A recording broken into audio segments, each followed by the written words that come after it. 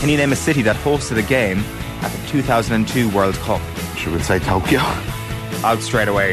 Whoa! Oh, one of the greatest answers of all time. OTB AM, live weekday mornings from 7:30 on the OTB Sports app.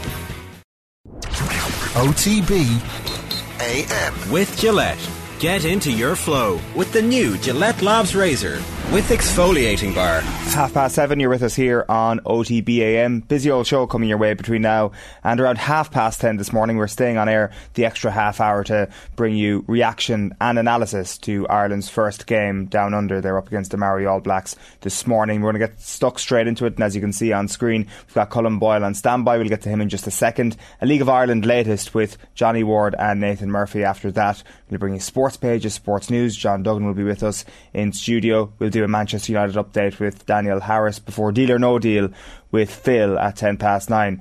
There's a great Johan Cruyff piece coming your way from last night's show at 9:30, and then Keith Wood will join us for analysis for that game, which kicks off at 8:05. Johnny, how are you getting on? Morning on. We've got Nathan on the line as well, and also Colm Boyle, as I've mentioned, joins us on Skype. Colm, good morning. How are you keeping? How are you, lads? How are things? So the big talking point, I guess, when it comes to Mayo and the aftermath of the weekend that was James Horan stepping away. Did you get the feeling coming out of Croke Park on Sunday that this was the end of an era?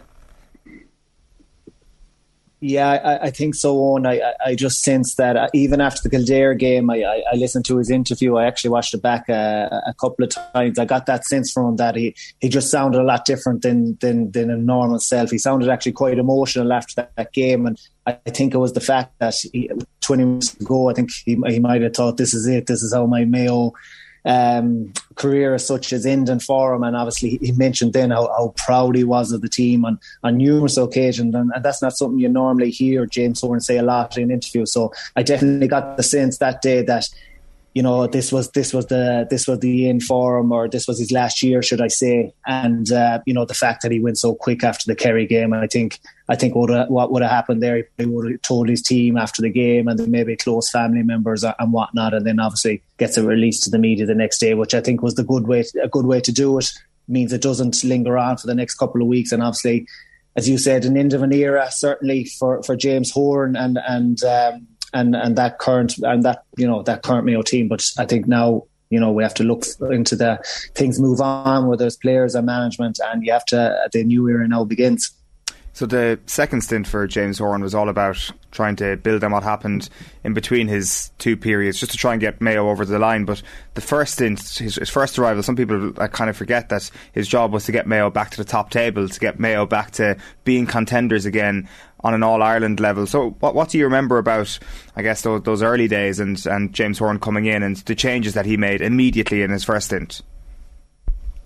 Yeah, well, I suppose the first thing was to recognise that the turmoil that was Mayo football was kind of in, and I know Nathan is there, he'll remember it well. Like 2010 was a hugely controversial year in Mayo football history. Really got beaten by Sligo really quite convincingly in the Connacht Championship, and then go to Pearse Park and Longford and get beaten there as well. And that team came in for huge criticism, as did John O'Mahony at the time, and James came in, and look, I wasn't there in 2011, but you know, all I can say is that I got dropped off the panel in 2009. I came back in at the end of 2011, and there was just a complete mindset change. It was a completely different environment than what I'd left 2 years ago, and that he'd set a new culture. He'd set a new standards where everyone was driving to improve and striving to improve, and not just to improve yourself, but to improve each other. And we were becoming very critical of each other's games and looking, you know, to pick holes in each other's games and how we could all improve. And it was very much a case that it was all about the team. And if it wasn't all about the team for you, then you weren't for the team. And that was his mindset, and that was his culture. And he just drove a belief into us that if we did the work he was asking us to do and constantly look for improvement, then we could compete with anyone in our day. What did that look like upon your return, when you go back in there? And you mentioned the whole culture shift. Is it just some of the stuff that he's saying? Is it the training? Is it like, what is it exactly that makes you think for the first time, right, okay, this guy's trying to do something different here, and things are a little bit different here? Well, even straight away from his first year involved, he would have had a lot of local guys with him and local trainers. But then he kind of thinks, right, to really step things up here and move things on to the next level, I might need to seek a bit of outside help. And he goes and get Keane O'Neill, who had obviously huge experience and was going very well at the time with the Tip Hurlers, and brought him in as a coach. And all of a sudden things started to really lift off and take off from there. But it was, like I said to you, Owen, it was more of a case that just showing us the way, basically showing us what we needed to do to compete, and not taking really poor standards as a given or something that was acceptable, should we say. And it was a case that calling lads out on it. If lads really weren't doing their stuff, he was calling them out on it, and he was allowing the culture where lads were calling each other out on as well. If something wasn't good enough, it was being said. What's it like, Colin, being the Mayo manager, essentially, the Mayo man as well? What's it like in terms of the pressure internally in the county, and just how much of a narrative it is, like from across the year, really, January to December, to be doing a good job and to be getting the best out of them? Yeah, Johnny, it is, and I'm sure it's hugely, it had to have taken its toll on him, just the mental strain that's there every day. And I'm moving forward into the last 4 years, but the last 2 years of managing a senior inter-county team with COVID restrictions and lockdowns, like that must have been hugely challenging, and that would take its toll on anyone. And then you throw into the fact that you get to 2 All-Ireland finals in that as well. That certainly would have taken its toll. And last year, that final loss to Tyrone, like James came in for huge criticism, as did the team, but probably James more so, and I think so much was unwarranted. And personalised as well, like. Yeah, and it was really, some of it was nasty, some of it was really, really disappointing to see, but I think the genuine Mayo supporter now, when they reflect on James's contribution to Mayo football, both as a player and as a manager, let's not forget he was an outstanding player for Mayo as well. I think they were really appreciative of it, and really grateful for his service to Mayo football. And I suppose when you think back over the last 10 years of Mayo teams competing regularly at Croke Park and latter stages of the Ireland final, he started that, and obviously it continued with Noel Kennelly and Pat Holmes and Stephen Rochford, of course, and with James again when he comes back in. But there's an awful lot of people, like I'll take for example the Mayo minor team that are in the All-Ireland final this year. That's all they know. They just regularly have seen Mayo competing at the latter stages of the championship, which wasn't always the case. And James, to me, started that whole process. So I think as a county, we have a huge amount of respect for him, and we should have a huge amount of gratitude for him. At what point then do you start to think that you will get over the line when he comes back in? I assume that's how you felt actually, first off, that when he comes back for his second stint that you start to think this is going to happen this time, that there's an even better version of Horan that's coming back to try and get us to the promised land. Yeah, look at that was planned, certainly. And look at it started, very well. We obviously won the league that year, and we're building and got a couple of 1 or 2 new lads into the team. Then suffered that defeat to Dublin in the semi-final, and I think James's kind of mindset changed after that. I think he realised that to compete with Dublin in Croke Park, he needed maybe to get more athleticism into the team and more runners into the team to just be able to physically compete with them for 70 plus minutes and to try and build a bigger squad. And I think you've seen that over, say, 2020 and 2021, the amount of newer, younger players, more athletic players that he brought in, and our style of play probably changed slightly through that, and the fact that we ran the ball an awful lot more because of the players we had and the runners we had, especially from deep. So that would have been one slight change, I would say, definitely from 2019, just in regards of with the sole focus of maybe the latter stages of the championship and probably Dublin in particular. And it does actually culminate then in the win last year. To what extent was that sort of, I guess, the icing on the cake of a Horan plan that had been set out from the end of 2019? Did you feel that some of the things that he was trying to instill in the team after the Dublin defeat in 2019 actually came to fruition and had actually been fixed that night last year in that All-Ireland semi-final? Yeah, well, I suppose you mentioned it there. If you go back to that game, and what won us that game was, look, we came back very late into it. There's no doubt about it. But I'd say, especially in extra time, it was probably our legs that won it, and the likes of Tommy Conroy and Ryan O'Donoghue and Oisin Mullins wasn't playing that day, and Owen McLaughlin before he went off. But the likes of these guys just giving us that extra energy that maybe we didn't have in the previous years, and driving us on. And obviously Dublin were obviously pushing on a small bit more as well in their terms. But definitely it would have been, I think that would have been the plan for James, that he needs to do that after 2019. He needs to get fresh and your legs into the team to give us that bit more energy, like I said, with Dublin in mind.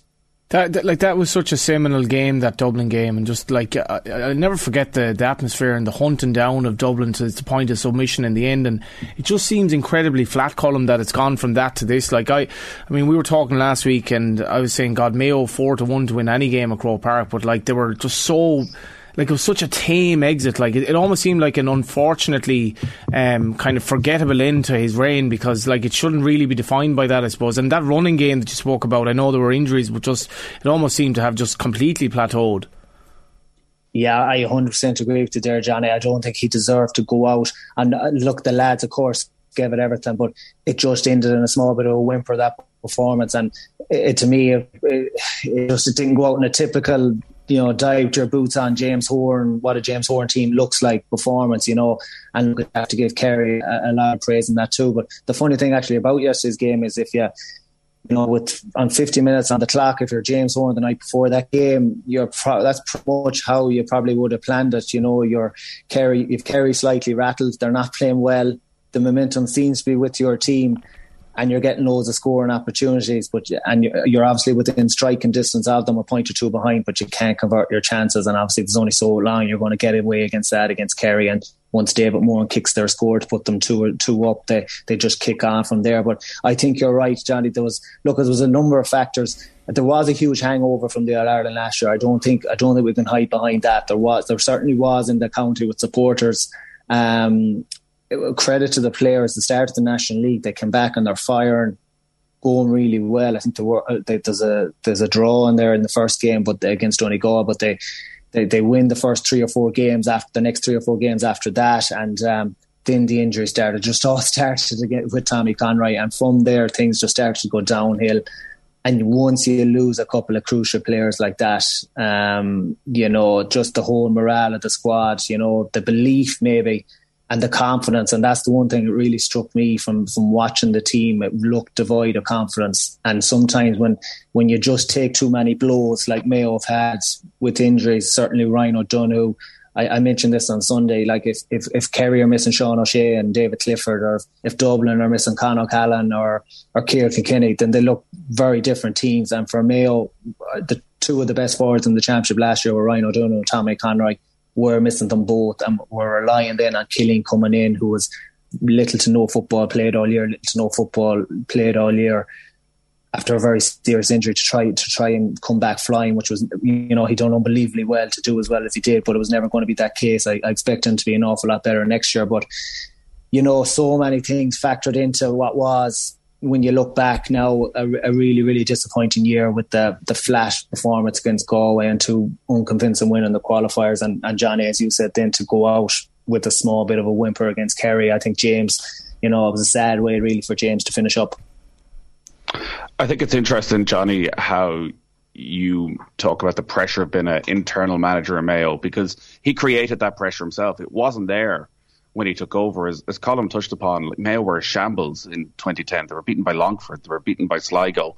It was what he did instantly that altered the perception of Mayo from, I think, hoping they might win in All-Ireland to, at their peak over the last decade, Mayo people expecting that they would go and finally win that All-Ireland. And you look at the team that he created very quickly, and Cullen being a key part of that, like some of Mayo's greatest ever players. If you're picking in Mayo all-time 15, probably half of them are from that generation, if not more. And Colm, I'm just wondering on that sort of man management that he has, because we look now at Keith Higgins and Andy Moran as some of Mayo's greatest of all time, but those guys were 25, 26 when Horan came in. Like, they were very good players, but hadn't gone to that next level. How, and you had been, as you said, dropped from the squad, how he brought very good players to greatness on a sort of one-to-one level. Yeah, that's a very good point, Nathan, because he did. He changed the careers and the path of so many Mayo players, like even like the likes of Alan Dillon and that, and so many players when you go through it, literally just changed their careers by coming in and basically just changing the mindset, but giving us the confidence. And what he was very happy to do is to let players take lead and stuff. So once he trusted lads, he got a sense that things were moving, and he trusted lads really to take on from there. And he was very happy to watch on in the background and see what lads were doing. But probably the best compliment I could give James, and it might be a bit of a funny one, but you would just absolutely run through a brick wall for him, and that sometimes for a manager that can be a difficult thing to get your players into that mindset for. And if you didn't deliver the performance, or if you came in and you lost a game, you really felt like you'd let him down, and that's kind of how you felt about it. But that he was so strong in so many aspects of his game, and people will give out about certain things, and like I said, I go back to the All Ireland final defeats, but James as a manager got a hell of a lot right, and an awful lot more right than he got wrong, and sometimes that's all you can ask in a manager. So I was just going to ask about the outside influence and maybe the difference between his two spells in charge, because the last 4 years, if you were to take the second half against Dublin out of it, I think a lot of people would have serious question marks about big parts of it, and something that was missing was that outside influence, like Cian O'Neill, Donny Buckley, what they seem to bring. I'm just wondering why, and if you have any sense of why he didn't have that outside influence over the last few years. Yeah, it was certainly a change in mindset from James, because like he had Keane 2012, and then he moved on to Donny Buckley for 13 and 14, and Donny obviously stayed on after that, after James left. Yeah, I think James, when he came back, he just had it in his head that he wanted it to be a Mayo setup, and that's what he did, and that's what he stuck through his term. Whether it was right or wrong, but what all I can say about the team that he had there during my time, they were absolutely brilliant. And they, like the likes of James Burke comes in, who I would have played with people with, like the amount he developed on in his 3 or 4 years there, it was unbelievable, and he turned into a top class coach. So look, it is interesting. Obviously, brings Kieran MacDonald in after a year as well, and Kieran added hugely to the setup as well with all his knowledge and training methods. But it is an interesting one. As one I can't, I suppose, answer. I don't know why he didn't go to look to the outside. But all I can say is the boys that were in there were absolutely brilliant. Who do you want to see get the job, Colm? Look, there's loads of names being thrown about at the minute. It's a funny one. I have a feeling Mayo we're going to stick internal. I'd be surprised if we see an outside man. I know the likes of Jim McGuinness's name and Fitzmaurice's and Malachy O'Rourke's are being thrown about here at the minute, but I'd be surprised if we do see an outside man. I think it's going to be someone from inside the county. Obviously, people are talking about Andy. I don't think it's fair to talk about that at the minute when he's managing another county, and Michael Solan that's with him as well would have been hugely successful underage with Mayo. So them two will probably come together. But like I said, there with Leitrim. After that, then look, I wouldn't be surprised if Stephen Rochford wants to be manager in Mayo again. He's an extremely young man. Gone away to Donegal. I'm not sure what his story is there. We're continuing on next year, but I wouldn't be surprised if Stephen, was willing to go back or wanted to go back, but he might wait for another term. And then the likes of Ray Dempsey, who's obviously won the last couple of county titles with Knockmore as well, and Maurice Sheridan, who's maybe managed the under-20s in the last couple of years. But like I said, I have a feeling it will be staying inside the county. It's funny, like to even talk about this, really, considering how binary it is. Like success, how do you define success? Mayo did not win All Ireland in either of his terms. Will his time as Mayo manager be deemed a success or a failure? Yeah, it's a very good question, Johnny. Yeah, I suppose it depends what you define success as you said. I would say you'd have to look at it as being successful. And I know an awful lot of people will be shouting down their phones and their radios saying how can it be successful if you didn't win the All-Ireland? But I go back to what Nathan just said there about where he brought the Mayo team from, and to be constantly competing at the highest level for up to 10 years or so. And what Mayo players need to do now going forward, both for next year and in the years after that, is to keep to that level and to be constantly competing, because the standards are set now, and we can't afford to go to a place where we aren't competing at the latter stage of the championship absolutely every single year. So that's what we need to do now as a county, and that's what the team needs to do, to constantly look to improve, to drive on, and to always be knocking at the door at the latter stage of the championship. And I think that's something that James obviously has started. So look, I'd look at it as a very successful term. I think what 6 kind of titles in a national league, and like I said, always challenging at the latter stages of the championship. Just finally, for me, it's probably not a bad prospect now, or not a bad time for the incumbent, in terms of, they're at a little bit of a low. Expectations have been dampened a little bit, as opposed to maybe taking over 12 months ago. Yeah, quite possibly so. But look, there is a lot of doom and gloom at the minute out there in Mayo. But I've read some national media stuff over the last couple of days, and I know that like Mark O'Shea I read yesterday has completely written Mayo off, saying that their time is done. But I wouldn't look at it that way. Look at it, if I was the new manager coming into Mayo, the first thing I'd be doing is picking up the phone to the older guys, the likes of the Lee Keegans and Aidan O'Shea's, and making sure they're getting on board for next year, because they are vital cogs for the Mayo team. But when you go through it after that, then you're obviously hoping that the injured boys are back, and you go through the team after that. There is still the nucleus there of a very, very good team that can compete with certainly the 4 teams that's there in the All-Ireland stages this year. So that's the way I'd be looking at it. I think there's a nucleus there for a very, very good team. If the new man comes in, like I said, first key protocol, get onto the older lads, make sure they're back on board for next year, and look to drive on from there. And like you said, it could be a case that a new voice is exactly what the lads need to push on and give them a bit of fresh energy to look to go again next year. Colm Boyle, great stuff as ever. Thanks a million for joining us this morning. Thanks a million, lads. Cheers. Colm Boyle, Mayo legend, there on the line, reflecting on the end of the Horan era. Nathan, it sounds there as if there's a real chance that you won't have any significant retirements over the course of this winter. Is that what everybody wants? Oh, absolutely. I think because the most likely players to retire would be Lee Keegan, Kevin McLaughlin, and I think you just have to look at Lee Keegan's performances this season to show he still has plenty to offer a Mayo jersey.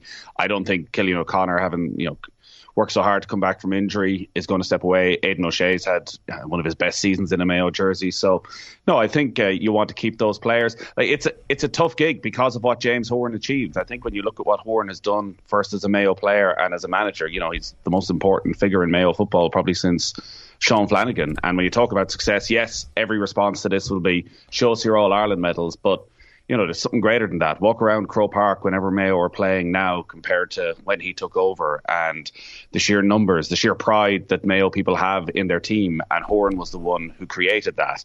But he also created an insane level of expectation now. And whoever does come in, and I think if this was 12 months' time, we would all be saying Andy Moran, absolutely. But the fact he's only in Leitrim a year may change that. But whoever does come in, is going to be expected to be getting to All-Ireland semi-finals straight away. And, time will tell whether that group has it in them. As I say, I think the last couple of years, that was 1/2 against Dublin, got them to an All-Ireland final. And that, to me, felt as much of a Dublin capitulation as a Mayo stepping up. The year before was the COVID year.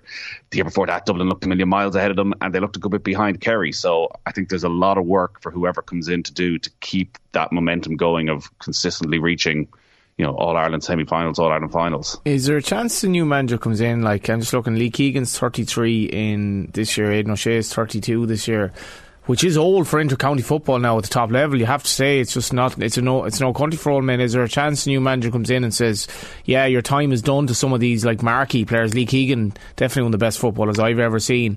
Or is that going to be a step too far? Is there like, that narrative that you actually, if Mayo are done here, you need to just start fresh and just start with younger players? that feels like it would be a particularly idiotic thing to do, to go in and say to Lee Keegan, there's no room in this dressing room for you. On the outside, a lot of people would look at Aidan O'Shea and think, he was Horan's boy, and would getting rid of Aidan O'Shea signify some massive shift in Mayo mentality? I don't think so. I think you have to look at his performances this year and say, he is still good enough. I think you talk to people down in Mayo about club football. Aidan O'Shea stands out every single year. So I think if you take away people's opinions, and he's clearly Marmite for an awful lot of people, he deserves to be in a Mayo team, a Mayo squad. So these guys know the culture. I don't think the senior players are holding them back in any way. I think it's trying to get that next generation consistently fit, because that's obviously been a problem over the last few years. Mayo have had a lot of injury issues, and finding more forwards, finding forwards who are fit, who can take that burden off Cillian O'Connor. But the minors are in an All-Ireland final in a couple of weeks' time. There has been success at underage levels. So, and I think the way Gaelic football has gone, fitness and strength and conditioning is so important. Mayo are at that level that Dublin, Kerry, Tyrone, Donegal, Derry have now managed to reach that an awful lot of counties struggle to. So you just hope whoever comes in firstly is able to maintain that. But there may well be a tough couple of years, and for whatever manager that is, I think it's, the Mayo football community is pretty harsh. I think they need success, or you're under pressure straight away. Are you worried that Galway are going to go ahead and just win this year's All-Ireland, Nathan? This is the thing. Galway, don't go to Croke Park at all. Just rock up and win it. There you go. It's going to happen, Nathan, is it? God, that is the fear, isn't it? That it would be far worse now than even '98 when Mayo got to back-to-back finals, having had sort of a decade of Mayo dominance in Connacht. For Galway to somehow sneak in, that's hard to see after last weekend. Are they going to beat Dublin? Are they going to beat Kerry? I don't see it. Are they going to beat Derry, Johnny? I really, really fancy Galway to have a good chance this year. I don't like Dublin at all. I think Kerry will beat Dublin. I think we'll beat Derry, probably come up short against Kerry, but honestly, the belief that they would have garnered from even Conor Gleeson, from what a nightmare of a day, and as much as he didn't really do anything apart from look relatively big in the penalty shootout, I mean, the belief Galway will have gotten, they threw away that game 3 or 4 times, a game that they were comfortably the better team in, and the quality of Galway shooting, and I don't think they've a fear in them, and I think I give them a really, really good chance. I really do. I think they're overpriced in a 4-horse race. Yeah, I think that there's I think that those semi-finals are both absolute coin tosses. The other question then, Johnny, it's not a coin toss between Dublin and Kerry. Dublin or Kerry. Well, I think given some of the uncertainty around fitness, if Dublin have a full deck to choose from, I don't think they do. And from what I'm hearing, and as long as Clifford's fit, which presumably he will be, I'd fancy Kerry should have them. Just a quick word on Galway this weekend. Are you giving them no hope at all? It's just, there's nothing to suggest in this season's form, nothing to suggest they can beat Limerick. I mean, Galway have too many players that are sort of 6, 7 out of 10 at the moment. If Conor Whelan weren't playing, Limerick could probably beat them by 10 points. I honestly cannot see it. Unless Henry can pull some, I think they've just too many players who are just not quite up to it. And let's be honest, they were blessed to beat Cork. And Cork were hammered by Limerick really in the first round of the championship, first round in Munster. Can't see it, to be honest, but no expectation. Every tipster will be going for Limerick, but justifiably I can't see it at all, to be honest. We want to chat a little bit about League of Ireland. We'll chat golf in a moment. We may have live footage from a member of Team OTB on the course at Mount Juliet this morning. We'll get there in the next 20-25 minutes. But just to circle back to the League of Ireland, lads, I guess we were looking ahead to Bohs against Rovers last week. Rovers end up winning the game 1-0. They're 10 points clear at the top of the table. Dundalk with 2 games in hand, obviously, in that situation. Next week, though, is the start of the season-defining patch for Rovers, isn't it? This isn't... maybe Dundalk do win those 2 games in hand and we do have a proper title race, but it is always going to be at the end of the season defined on how they do in Europe, right? Yeah, I think Stephen Bradley, it's a very challenging time in his life. He has, he's worried about his son, and coming into that almost defining part of his reign to an extent with Shamrock Rovers. Notwithstanding, he's had an unbelievable time, but he was under so much pressure early on, and he's turned them into really, really good champions, double champions, and it'll be a massive success regardless of what happens in Europe. But I think the chapter about Europe in the autobiography or the biography will be very important, because I think he feels that they haven't achieved what they could have achieved in Europe. And if you break down what Rovers have done in Europe, it's not bad. I mean, they've they've claimed some scalps. They've done well in good games. But I think what was intriguing the other night was Jack Byrne, Danny Mandroiu and Graham Burke did not start. Two of them didn't play at all against St. Pat's, and they were still the better team. But you just get the sense, even from talking to them afterwards, that so much is geared towards Europe. And this game against the Hibernians in Malta, I mean, victory ensures that they're essentially playing in Europe well into August in some shape or form, and I think that's the bare minimum. They have to win this game and take it from there, and I don't think they'll have left any stone unturned. The one thing I will say is they still have massive pace problems with the team they played on Monday night, and they will probably change this up. They're not a quick team at all, and I think this found them out in Europe last year, and they've players off the bench like a Maku to come in.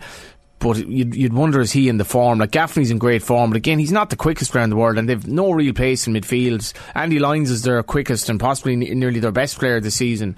That could be a problem. I don't know what you think of that, Nathan, because it was obvious the other night. I mean, Aaron Green's goal was great, but like, Aaron Green's pace is basically gone, and it was more of an indictment to Pat's defending, I think, that he got the goal. But that's the one thing I'd worry about in Europe, that they just don't have a second gear if they need to, go down that route.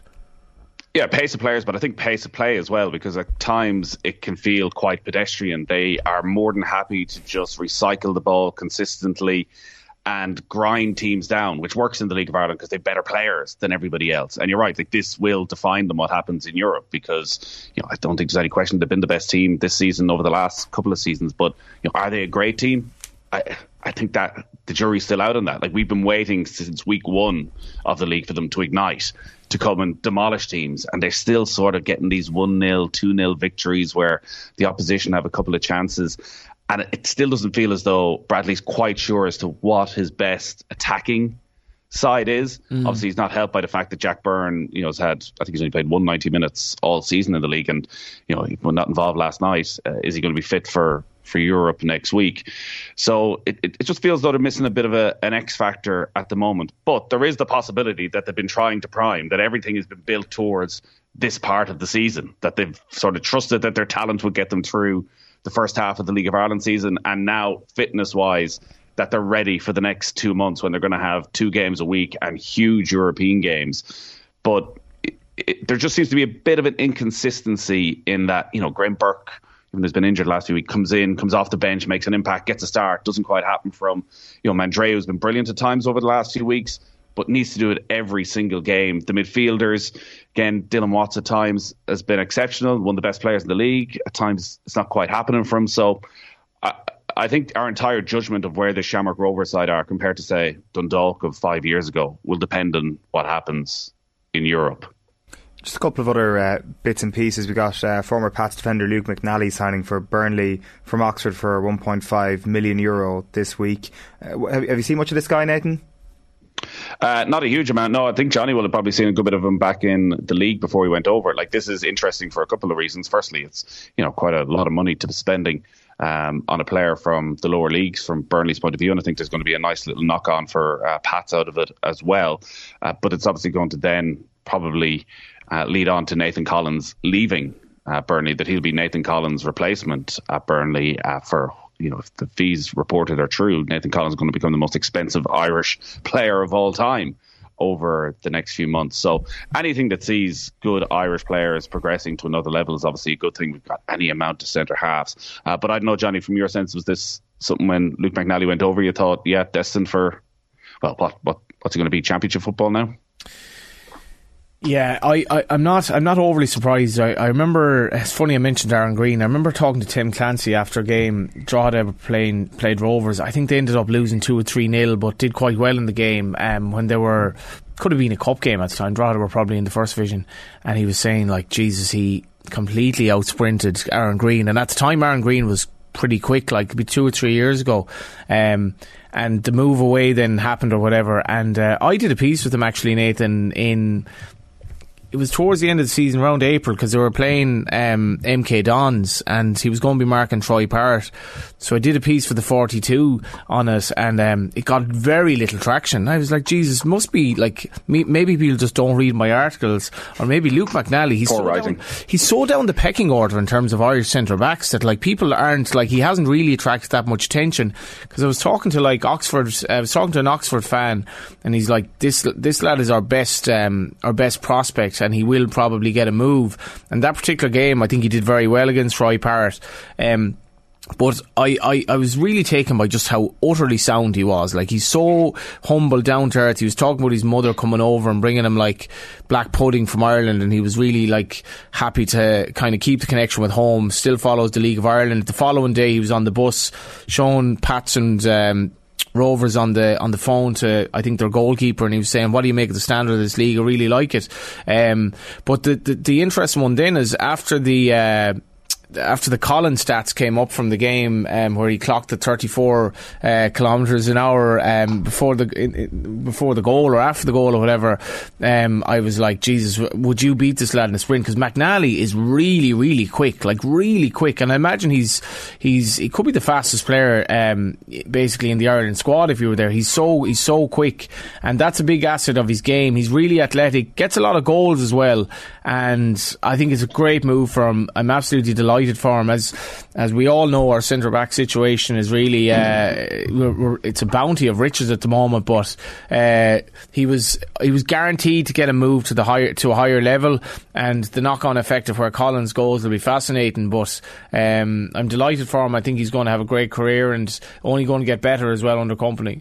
Where do we want to see Nathan Collins go? Wolves, Leicester City, the two of the clubs that have been named as possible links. Yeah, maybe Wolves. Like, I don't know, because they're a far more defensively orientated team. But I don't know what Nathan thinks.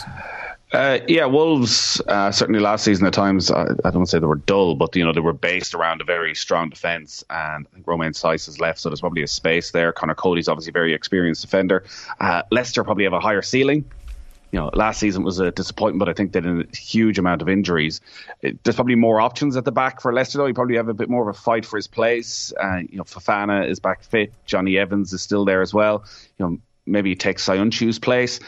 But it does seem he's going to one of those teams that's sort of between 6th and 10th in the Premier League, which is a huge, huge step up for a guy who's only played really half a season of Premier League football. So I think it's brilliantly exciting, because I did think initially that he might be stuck at Burnley for this season, and that may not have been a bad thing with me and Tarkowski leaving. But it seems Burnley, there's a lot going on there in terms of the ownership, that they realise they want to strike now while he's in such form and so well touted. So either a Wolves or a Leicester look like good, solid Premier League teams right now. I think Leicester, though, have the higher ceiling, could well find themselves, playing a decent standard of European football again over the next couple of years if Brendan Rodgers stays at the club. So, fascinating to see how it develops. But what a story! What a story from, again, shows what you can do in such a short period of time. I know people expected a lot when he came from Stoke and captaining the team at such a young age, and Burnley spent a lot of money to bring him from Stoke. But to be at this stage already, where he can go and become a centre half at one of the best teams in the Premier League is huge for Irish football. They have just kicked off in Hamilton. It is Ireland against the Maori All Blacks. We'll keep you up to speed on that throughout the morning. Keith Wood will be with us at full time for analysis on Ireland's first of 5 games there. So obviously test number 1 is this Saturday, but this warm-up game, which may actually see a few players who are going to face the All Blacks this Saturday take to the field in Hamilton, as I say. So just a minute played there, still scoreless. Nathan, just quickly on the golf, Pádraig Harrington returning home with his first big win as a senior player, I guess, and he's been talking about the Live Tour. He's been questioned about it at the Irish Open, and it's really interesting, talking about the bravery of some of the players to actually stand up to this. And overnight we've had news that there's going to be a joint venture between the DP World Tour and the PGA Tour, or more of a joint venture, a little bit of a life support for the European Tour, I guess. Yeah, there was a lot of speculation that perhaps the European Tour were in a pretty dire state, and it's only going to get worse with the arrival of Live Golf. May go into partnership with Live Golf. They did play European Tour events in Saudi Arabia up until the last couple of years, so there was already a relationship there. But they had a strategic alliance with the PGA Tour, and they have doubled down on that. And what it all means basically is I think an acceptance from the European Tour that they're now a feeder tour for the PGA. Like, it's been that way for over a decade at this stage. We've seen it with Irish golfers. The second you get success, the second you get the opportunity to play in the PGA Tour, that's where you play the majority of your golf. This opens up that the top 10 golfers in Europe every year will get their PGA Tour card. Which does mean that the best players are absolutely going to leave every season, but it means there's going to be more world ranking points. It means there's going to be greater investment in some of the events on the European Tour. So like next week, for example, the Scottish Open is co-sanctioned. So an awful lot of the top Americans are going to play in the Scottish Open because it will count towards the PGA Tour as well. So I think we can expect more events like that. It does mean for some of the other events outside of that, the future is probably a little bit uncertain, including the Irish Open. Can that become a co-sanctioned event and get some of the best players in the world? Like the field this week is, if you took Shane Lowry and Seamus Power out, it's pretty average. I think Tyrrell Hatton might be the only top 50 player in the world in there. We've already got a bit of a flare-up in Hamilton. We've got a situation where the full-back for the Maori All Blacks, Aaron Sullivan, flung a ball at the head of Kieran Frawley after a bit of a tasty tackle from Bundy Aki. The big news so far, and I appreciate we're only 2 minutes and 20 seconds into this, is that Cian Healy is already on the pitch. So we've got an injury already in this tour. Jeremy Loughman has been taken off. It looked like a head injury. We'll confirm that in a moment. And Cian Healy is on. So Cian Healy's going to have to play 78, 79 minutes of this game, which is absolutely not ideal whatsoever. So we'll see if that's a temporary substitution, but it looked like it may not be. So Cian Healy looks like he's going to have to go the distance there. 2.5 minutes played. Still yet to be a score in that game. So OTBAM brought to you live each morning by Gillette Labs for an effortless finish to your day. Ireland were back in action on Monday, and there's a Euros on the horizon, so that can only mean one thing. The Coigig Pod is back, and Kathleen and Karen are ready to go. It was a 9-0 win for Ireland against Georgia, and there were two very different international goal scoring firsts, so it was only a matter of time for 17-year-old Abby Larkin on her fourth cap, and 100 more caps down the line. There was also a first for Ireland stalwart Neil Fahy, and in Karen's eyes it couldn't have been more fitting. Take a look. OTB AM. Right, it is time to go to Mount Juliet to Ger Gilroy, who's got the invite to the Irish Open Pro-Am. How are things down there, Ger? Yeah, pretty good. I mean, I'm just surprised that none of the Golf Weekly crew are here. I don't understand that, they run Ireland's preeminent golf podcast, and I don't see them around. I've been looking around for Nathan or for Joe or for Fionn, but I don't know what happened. Maybe their invite got lost in the post. What did happen, do you think? Talk us through the intricacies of how you get an invite to the Irish Open Pro-Am. I don't know. You just wait. You wait to be asked. It's like the honours list or the Légion d'honneur in France. You can't volunteer for it. You have to it's impolite to lobby. Maybe they were lobbying too much. Quite possibly, but am I right in saying in the last proper Irish Open pre-COVID, Joe Malloy won closest to the pin? Is that at the Irish Open? Am I making that up? I'm not sure. I mean, I wouldn't be terribly surprised. He's wrestling with Colin Mullaney for the title of best golfer on the team. So yeah, I just don't understand after such a good performance that you get snubbed on this occasion. Maybe they've been signed up by the Saudis. Oh, there you go. Actually, maybe that's it. There's a breakaway we just haven't heard yet. What's it like down there? How does the course look? Well, there was a downpour yesterday, but I think today so far it's significantly better. The weather conditions. I can't turn off the background shading, so you'd be able to see that it's actually quite sunny now, but the storm clouds are rolling in, and today's a day for everybody just to have a bit of crack and take it easy. Tomorrow's when the real business starts. Who are you playing with? A guy called John Catlin, who keen viewers of the Irish Open will know won it 2 years ago when it was up in Galgorm in the COVID shortened season. One of those kind of below the radar Irish Opens, but he is a recent champion. His picture's up on the wall of champions as you drive in. So interested to see exactly. 31-year-old from America, went to University of New Mexico, so we'll have plenty of Breaking Bad and Better Call Saul things to talk about. Absolutely. Are you nervous? This is like a big moment, is it not? Playing with a former Irish Open champion. I'm not nervous because I haven't done any work. It's the opposite of the triathlon where I've done a little bit of work and I was worried that I might die. With this, the worst that can happen is that I might accidentally kill somebody in the crowd, but I'd have to be hitting the ball very hard and very well to be able to do that. And that's not on the radar at the moment. What about just embarrassing yourself on a golf level in general? That's not something that worries you? I think that's inevitable. You know, I've resigned. Okay. I'm resigned to my fate at this stage that that's definitely going to happen. And so once you make an accommodation with that, like everything after that's a bonus. So the tyranny of low expectations generally does not serve you well in life. But when it comes to playing golf in the Pro-Am, it's exactly the right approach. What are you playing off? 18. 18. Okay. I don't play enough golf. Okay. Did somebody say? I think it was Mick who said to me once that Ger's the dark horse of the Team OTB. Like, obviously doesn't work on it anywhere near as hard enough as anybody else, but natural putting stroke, you could have been a contender. You need a lot of time. You need to be able to commit to playing 5 times a week if you're going to be any good. You know, and it's like a lot of time to give up and not do other things. One last question: who's the most famous person you've seen there so far? Johnny Murtagh. Johnny Murtagh is like world famous, one of the greatest jockeys of all time. He's in a 3-ball with Tomás O'Shea and Ken Doherty. That would be a lot of crack to be in. And I'd say there's some good gossip going on there. Dermot Whelan, of course, a stalwart of these things now. That's about it so far. I've only just arrived out. Like I can show you the empty breakfast hall. There's nobody here yet because they're all out. Yeah, it sounds like Sport Harrington count. I think it probably does. You know, but you would expect to see him here, so that's not really a surprise, is it? Well, best of luck today. Hope it's a hugely successful endeavour for you. I can hear the jealousy in your voice there, Owen. I mean, you were standing in the field watching some young fella hold his phone up going, any weed, the other night, and I'm having breakfast in Mount I guess that's the divergent paths our lives are on at the moment. What is it? Yeah. Any weed? Yeah, just, you know, those things that you can do in your phone where you can put up like big text and then like you throw it up backwards so that everybody behind you can see it. Johnny's interested. He's been sitting there going, what was the point of this whole item? Certainly not at 20 past 8 in the morning. But yeah, must have been an interesting night. Yeah, I don't know if he got sorted or not. The phone was up for a long, long time. Ger, enjoy, and don't embarrass yourself. Good luck. No chance.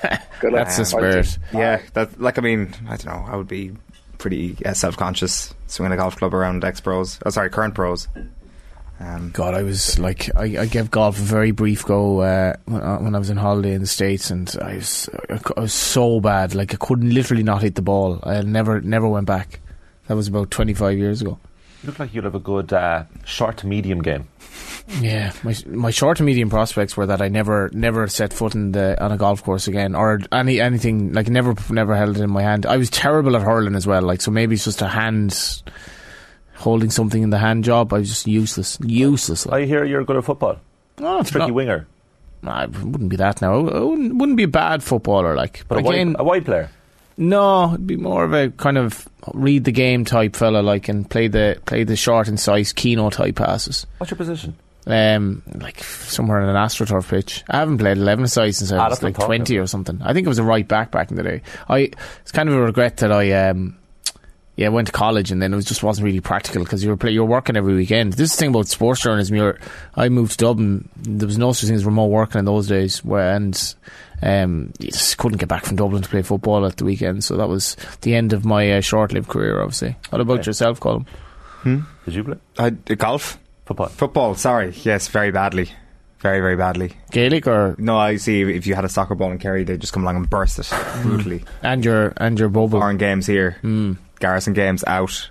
How many Kerry people were up on Sunday, by the way? 12? Yeah. 13? Like, I was thinking of this. I mean, there are literally a handful of games all year that really matter. Like, so if you're a hardcore fan in the Premier League, you go every week or you go to a load of away games.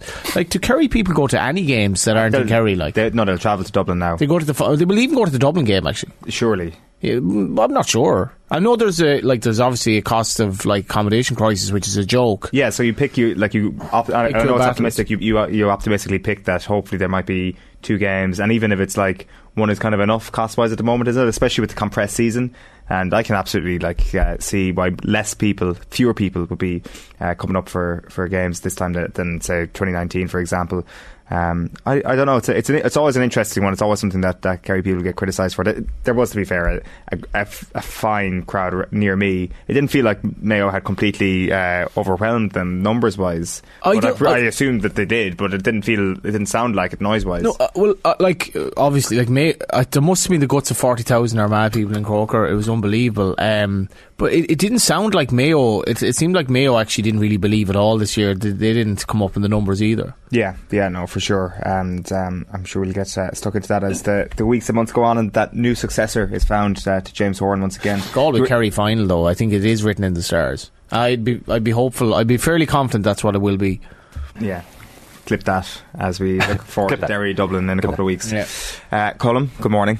Owen, Johnny. Johnny was talking about things in hand job for sports there a moment ago. So we're keeping that theme going, and we're talking tennis. Yesterday was a pretty dramatic day at Wimbledon, to say the least. Last night, people would have been watching Serena get dumped out by Harmony Tan. Harmony Tan of France, her first ever Wimbledon match. What a first ever Wimbledon match. What a name, what a match. Beats the GOAT, Harmony Tan. Heartbreaking stuff if you're a Serena Williams fan. If you're a fan of tennis in general, her last match before yesterday's match was exactly 12 months ago, the first round of Wimbledon, where she retired injured. She made a singles comeback yesterday, had played doubles with Ons Jabeur in Eastbourne, but this is her first singles match. Lads, she was serving for the match at 5-4 in the third and final set. She was 2 points from victory. She lost that and then went into a tiebreak, and she was 4-love up in the tiebreak, but she has lost that match. And then, of course, the eternal question is this the end for Serena Williams? Not just at Wimbledon, but in general. 40 years old, she'll turn 41 in August. After the match, she talked about her prospects of playing at the US Open. Of course, she's on 23 Grand Slams. She wants to outdo Margaret Court, and I think the game in general wants her to do that too. But last night, very heartbreaking, because she was so close to victory, and the crowd, it was raucous, positively raucous at Central Court. Didn't finish till after 10:30 last night, and it kind of had the atmosphere of a semi-final. And right after the match, the commentator on BBC said it maybe looked caught up with the adrenaline of it, but was saying that could be the greatest first round match in Wimbledon history, and for tension alone, it's hard to argue. Yeah, especially given the standard of player and the narrative around it. I definitely feel that Serena will go again at the US Open. Like, you look at her comments, and like, she's talking about really wanting to hit the practice courts after last night, and there definitely seems to be like one of the things she said. She was like, it feels like it's kind of like, okay, Serena, you can do this if you want. So it kind of maybe that there was kind of like a lack of motivation, which is kind of understandable when you've got well over 20 Grand Slam titles over the last little while, and just getting that taste of Grand Slam tennis back again is like, okay, this is actually something that I sort of forgot how much I love. I think the only reason that she's still playing tennis is to get that record. Yeah. And I don't think she's shied away from that fact too. I'd say she'd long since retired if she either wasn't close to the record or had easily eclipsed it. But she's had a frustrating last few years in terms when she came back after her maternity leave. She reached 4 Grand Slam finals, and she lost all 4 of them. So if she had won any one of those 4, she could have packed it in. So that's how tantalising it is for her. But I mean, the crowd were so on her side, and it's funny because you have great sports people that when they burst onto the scene, everybody's very excited by them. Oh my God, this talent is generational and can't look away. And then eventually at some point, everybody gets sick of their dominance. And that happened for a while with Serena. People weren't really going for her. They were going for whoever she was against. But it's come full circle now. It's like, well, we're going to appreciate greatness. And she is the greatest of all time. So let's appreciate her while we can. And, last night could have been one of those moments where when she waved to the crowd at the end, that we don't know if we're going to see her again on Central Court. Just like we didn't know 12 months ago. But she came back. Ireland have conceded a try against the Maori All Blacks. It is 8-3 after 16 minutes. They've literally just gone over the line there after a line out and a bit of sustained pressure. It is Sullivan, the number 15 there, the full back for the Maori All Blacks, Zarin Sullivan, who's gone over the line there for them. So Ireland had gone 3-0 up through a Kieran Ferrari penalty, but the big news there is that Cian Healy's had to come in. Jeremy Loughman's gone off. On the tennis column, and just sticking with the women's side for just a moment, you talk about greatness. How close is Swiatek to becoming an actual dominant player in women's tennis? Because that has been the cliche thrown out in the vacuum left by Serena Williams, is that this has been chaotic. It's been wonderful. It's been chaotic. You just don't know who's going to win. But is Swiatek about to go and dominate? It looks like it, and this has really only happened since the Australian Open. Like, she was, I think, world number 7 in around February, and now she's just comfortably world number 1 because she's won 36 matches in a row. She's eclipsed, she's beaten Venus Williams' record, so she's won the most amount of games in a row in the 21st century. Venus did it right at the start of the century in 2000. Which the thing with Swiatek is the matches aren't even close on. Like, she's just obliterating people. 6-love, 6-3, that was yesterday at Wimbledon, and grass would be, she wouldn't be too comfortable on grass. She didn't have much experience at Wimbledon, to be honest, and she said that afterwards. But the thing with Swiatek is she's about to become what great players are, in that her opponents are afraid of her reputation. So she doesn't even need to play that well. I mean, the start of the second set, it was interesting. Barney Ronay wrote about it in The Guardian. He reported on the match. He's always such a great read because he doesn't just do match reports. He always brings a bit of colour to it. And he said, Swiatek won the first set 6-love, and it was quite terrifying to watch. And then she seemed to get a bit bored by herself. And at the start of the second, she started hitting unforced errors. And it was just to wake herself up almost. And she won that second set 6-3, which is, relatively competitive. But that's the best that her opponents can hope for at the moment. And I think it's actually a good thing for women's tennis because we often talk about 20 to 30 players in contention to win every Grand Slam every year, but it actually needs a star now, especially in light of Serena pulling away, What's tennis's kind of Polish history like? She's standing out big time. Yeah, I mean, definitely in the modern game, no one strikes my mind, open to correction on that, but nobody strikes my mind straight away of being a dominant Polish player in my lifetime anyway. So yeah, she's come through. I mean, like Eastern Europe in general, like provides a lot of great tennis players, and they come through academies, and they often get scholarships in America. But she's standing out and flying the flag for her country big time, and that was the big thing when she won the French Open in 2020. Was she was doing it for Poland, and she's a big patriot. Just to update you on the rugby, Jeremy Loughman's actually back on the pitch. Just seen him there, so apologies. Cian Healy did come on, but it was obviously just a temporary HIA substitution. But Loughman just had the ball in hand, so he's back on after his HIA. He did look a bit shook going off the pitch, but he is back on. So Cian Healy returns to the bench. It's Maori 8th, Ireland 3 after 19 minutes there. Just on the men's side then, Colm, we got to talk about Nick Kyrgios. I mean, like he is our favourite tennis star on OTB AM. Our yearly discussion of Nick is back. He's back in his favourite tournament, Wimbledon. Yeah, he beat Paul Jubb yesterday. Paul Jubb of England in a 5-setter. Really shouldn't have gone to 5 sets. Should have beaten him way more comfortably than that. But it went that way. But the story of the match wasn't really the actual game itself, even though Jubb played very well. But it was Kyrgios being Kyrgios, and some fans were abusing him, calling him, a poor player, but in more colourful language.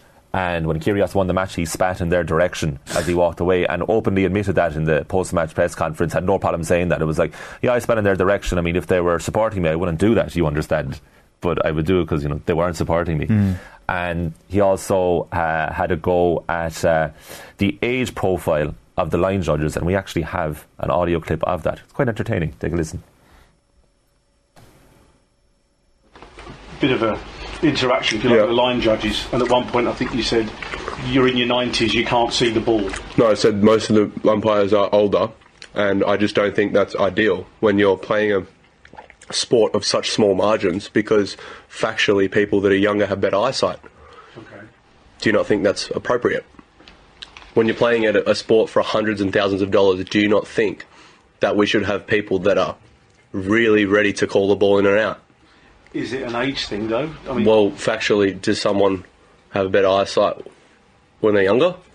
Andy, we're going not necessarily. Okay. What do you mean, not necessarily? But what does he mean? What do you mean, not necessarily? But they probably, I don't know if they have to. Okay, but just that specific thing. I hit a ball in. Right. The old man called it out. It was in. So arguably, if the guy was 40, he may not have called that out. Yeah, but he may be 60 and may have 20/20 vision. You don't know that. But in that case, he got the call wrong. Okay, we're going to move on to... Young people get a call wrong, don't they? Sure. Okay. I don't understand the question, though. The fact that he was eating. What's that line in, and just looking it up here, Homer Simpson, Dad, you're an old man now. You're a very old man now, and old people are useless. I mean, what is he? He's just trying to imply that because he's old, the guy can't see. I mean, he's also eating. He's also eating during the press conference. You got to refuel, Johnny. You got to refuel. And I mean, has your eyesight not deteriorated the older you've got? Well, it wasn't great at like 17. But I mean, that's not to say. He's just saying that he's essentially trying to imply that everyone with old age has inferior sight. Like, that's what he's trying to say there. He's saying the old man couldn't see the ball. I mean, it's fairly loaded, colourful. He's obviously quite annoyed with the reception he's getting at Wimbledon. Obviously, that prompted him to spin in the direction of the crowd. He also kind of has goes into this subject, which I think he maybe might have a point on, which is this culture of people filming them filming themselves abusing players. Like, it happens quite a lot in the States. Like, there's a lot of videos you'll see from NBA games of people like shouting abuse at players, just hoping to get a reaction from somebody, and the clip ultimately goes viral. He says it's happening more and more in sport. He said, I don't go into Argos and just start smashing somebody at the counter when they're doing their job. I've never done that in my life. I just think spectators think there's no line anymore. They can say something and they film it and then they laugh about it. I think he's kind of right. Yeah, like, amid the nonsense, he made a lot of good points, but he was talking more socially yesterday in society as a whole, that he was saying, this younger generation, like, he's only 26, but this younger generation, they feel that they can abuse you at will because of the presence of social media, and they feel like they can say anything to you. But like, it was basically one or two people calling him a terrible player, and he took massive offence to it. And he said, I'm used to people abusing me, but not like that. Because I don't think he likes people having a go at his talent, because he believes he's one of the best players in the world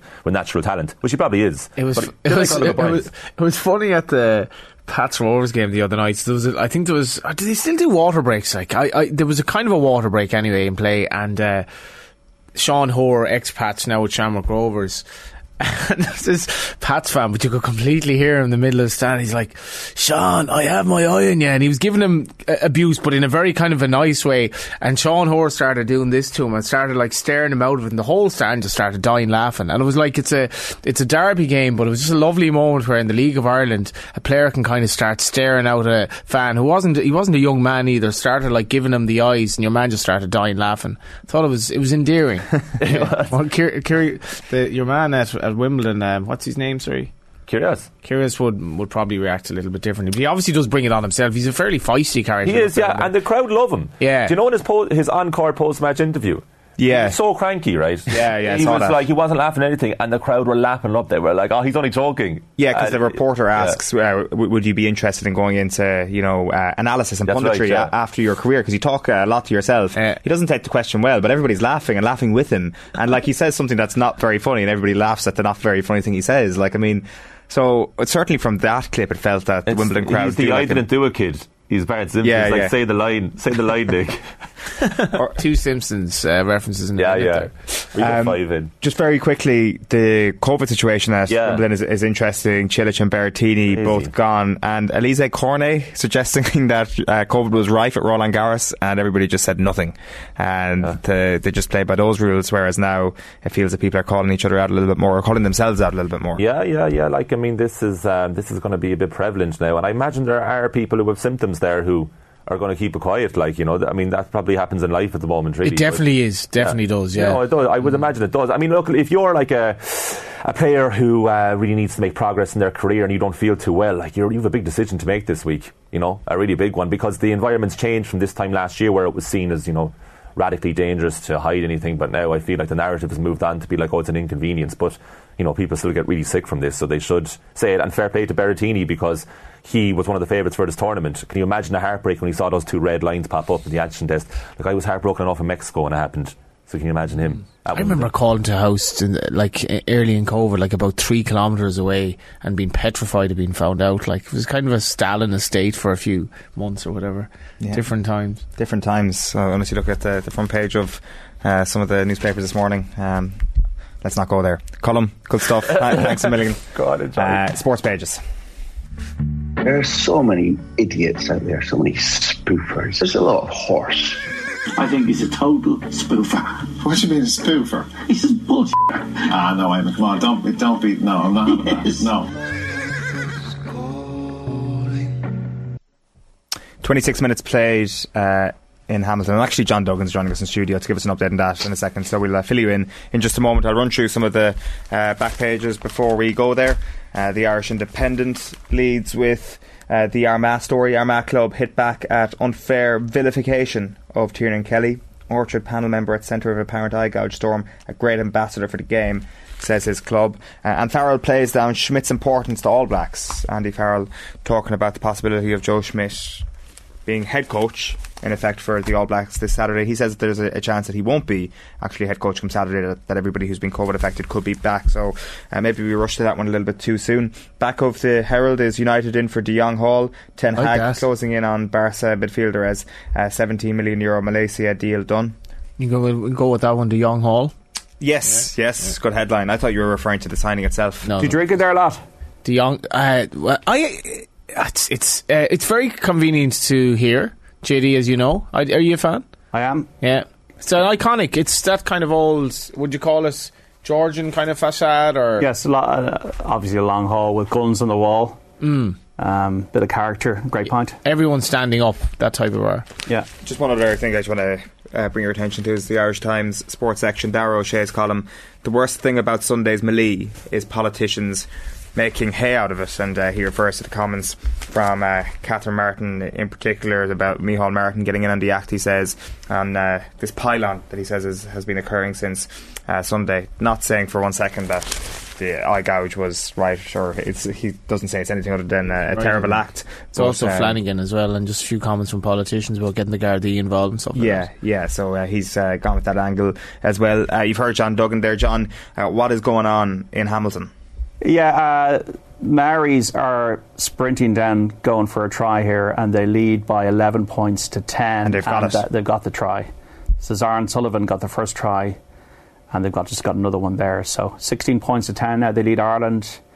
In Hamilton, it was a kind of a very, very disappointing start for Jeremy Loughman. Like, that is Sean Stevenson with the try for the Maori All Blacks. So he was forced off after only a minute on his debut with a HIA. So Cian Healy coming on, Kieran Frawley with a penalty. Loughman's back in. Back in, is he? Yeah, which is interesting, like, because it did seem that he wasn't going to come back on. Yeah, so he's back in, and Ireland took the lead through a Kieran Frawley penalty. It was levelled up at 3 points apiece. Then they got a try, Aaron Sullivan, and then Bundyaki, who's captaining the side today, with a try, which is brilliant to see for him. And there's a Bundyaki flag in the crowd and everything, and people wearing leprechaun hats and stuff. And I saw a Tipperary jersey, Mayo jersey, and a Kilkenny jersey already on the screen this morning. But Mary's back in front with a try from Sean Stevenson there, and Josh Ione now with a tricky enough conversion. It is tricky enough. Frawley's looked assured off the tee so far. He's gone 2 from 2, but he slid off the try scorer there on the wing. If he makes his tackle, he puts him out over the line, and this isn't a try for the Maoris. So a mixed morning for him so far. As you say, conversion there, which is tricky, which will put them. It's wet. It's wet in Hamilton. Obviously, the game is in Eden Park on Saturday, and this is a conversion now to come. A lovely kick, splits the posts. And it's now 18 points to 10 in favour of the Maori All Blacks. Half an hour played there. We'll keep you up to speed. Keith Wood joining us later to give us analysis on that game, but a tricky enough opening 30 minutes for the Irish down there. John, what else is happening? Well, the statement, I don't know if you've read it out yet, have you? No, I haven't. From Clan Aaron about the vilification of Tiernan Kelly on social media in the aftermath of that Galway Armagh quarter-final in football on Sunday at Croke Park, in the wake of his the contact he made with the eye area of Damien Comer. So this is their statement. Tiernan has been and always will be a great ambassador for our club. Anyone who knows him will know the dedication and hard work he puts into both his club and county, along with the time he spends coaching and encouraging our young Gaels. His dedication to the GA, both on the field and behind the scenes, is nothing short of amazing. One moment does not define a man. The GA will have due process regarding this issue. We would ask people to let this process take place before making judgment. What do you make of this? I think two things can be true at once, that you need to throw the book at Tiernan Kelly and give him a lengthy ban for what he did. Like, he shouldn't have been anywhere near that. He wasn't even a player on the pitch of the day. And secondly, none of us are perfect. We're all human beings. We all make mistakes. We've all done things in life we're not proud of. So there's the disciplinary aspect to it, and then there's the other aspect that the man lead his life in peace after that. Johnny, you were there on Sunday. Did you come away from the game appalled and shocked by everything you saw, like the families that allegedly have been moved to kind of talk about how disgusting they found all the experiences they had on Sunday? Did you come away feeling the same thing? I went brought my girlfriend to the game. Doesn't really, the last time she was at a Kildare game, I think, was in 1998. That's an example of her. And we never spoke about the melee. Everything we spoke about was how an unbelievable game of football it was, how enjoyable it was. I know it was unsavoury, but Gaelic football has been in a kind of a worrying place in many respects for the last 10 years or so, in terms of people turning off it, finding the game a bit boring at times. There's a lot of slow build-up, and this was, apart from the melee, was the best that you could see of Gaelic football. It's one of the best games I've seen in a long time. The quality of the scoring, heavy hits. We'd a red card for a tackle that was, I thought, fair but mistimed, and the Armagh player accepts his punishment. The melee was unsavoury, but don't let it overshadow what was the football, and the whole thing with Tiernan. It's just, unfortunately, you're an amateur, but no, it's a bit like we spoke to Colin earlier about the vilification of James Horan and Aidan O'Shea last year. And I've always made this point as a journalist. I'll be wary of calling out amateur players. They're doing this for nothing. And calling out amateur players, even if they're not playing at the time, for instance, like this, I know is unsavoury, but these are not lads on 10 grand a week. These are amateur players who sacrificing their life to play Gaelic football in many respects, and I think you should bear that in mind. They're normal people, and I have sympathy for him. It was extremely unsavoury. I don't know the guy from Adam, but mad things can happen in a moment like that, and everything is trialed by social media now. Yeah, it's going to be interesting to see what the due process actually does turn out from this. I think the disciplinary process is not fit for purpose. I don't think there's enough respect for the governing body actually in this regard. The two Clare players and a Galway player getting off on procedural grounds about online meetings and all these letters, CCCC and DRA and CHC, and it's complicated, it's confusing, and there doesn't seem to be enough respect to take the medicine. The problem with this as well was, Sean Kelly was sent off, right? Sean Kelly is vital to Galway, absolutely vital, and we gave away a goal straight away, probably because Sean Kelly wasn't. We did a massive hole at fullback, and the red card that was given to him was just so picking a name out of the sky, because if you go in the GA's rules in terms of contributing to a melee, obviously you send off 10 players there. So Sean Kelly getting sent off, that could have been crucial, and that this was echoes of Mayo and Meath, where you pick out two players that it just seems so random. So I think on the day as well, Galway could have been badly hit, and I do hope Sean is exonerated, because clearly you can't send off Sean Kelly and ban him for the semi-final and let everyone else off.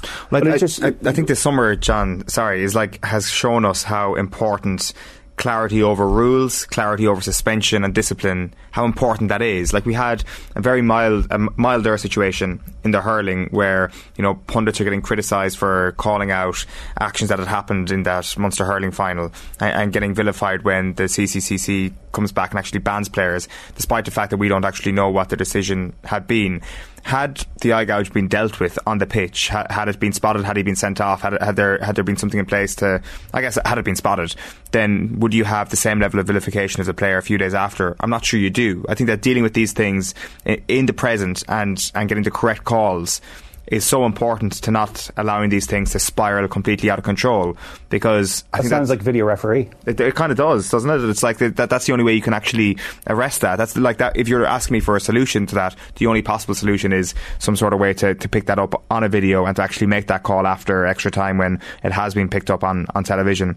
Because people have made this wishy-washy argument all week, being people eye gouge in rugby all the time, and the sport itself doesn't get pulled under a microscope and questioned, but they have a more transparent, with an independent deciding commissioner. Exactly, and you have a video ref there who makes a decision on it there and then, and the player gets sent off, the red card is shown, and they've been punished immediately. Whereas I think that was a little bit of the spark that exploded the story over the last little while, is that a fella eye gouged and got away with it. And maybe not, maybe I'm totally wrong on that, but I just think that's a contributing factor, and I think that leads to kind of a wider discussion around the disciplinary committees and how these sort of incidents are actually dealt with. You don't know the nature of that incident as well, what was being said, what was happening, and I'm not for 1 second saying eye gouging is good, but it's just you're looking at pictures and you're making a judgment. Anything could have been going on in that melee, so you weren't there, and it's you shouldn't be making judgments based entirely on what you saw.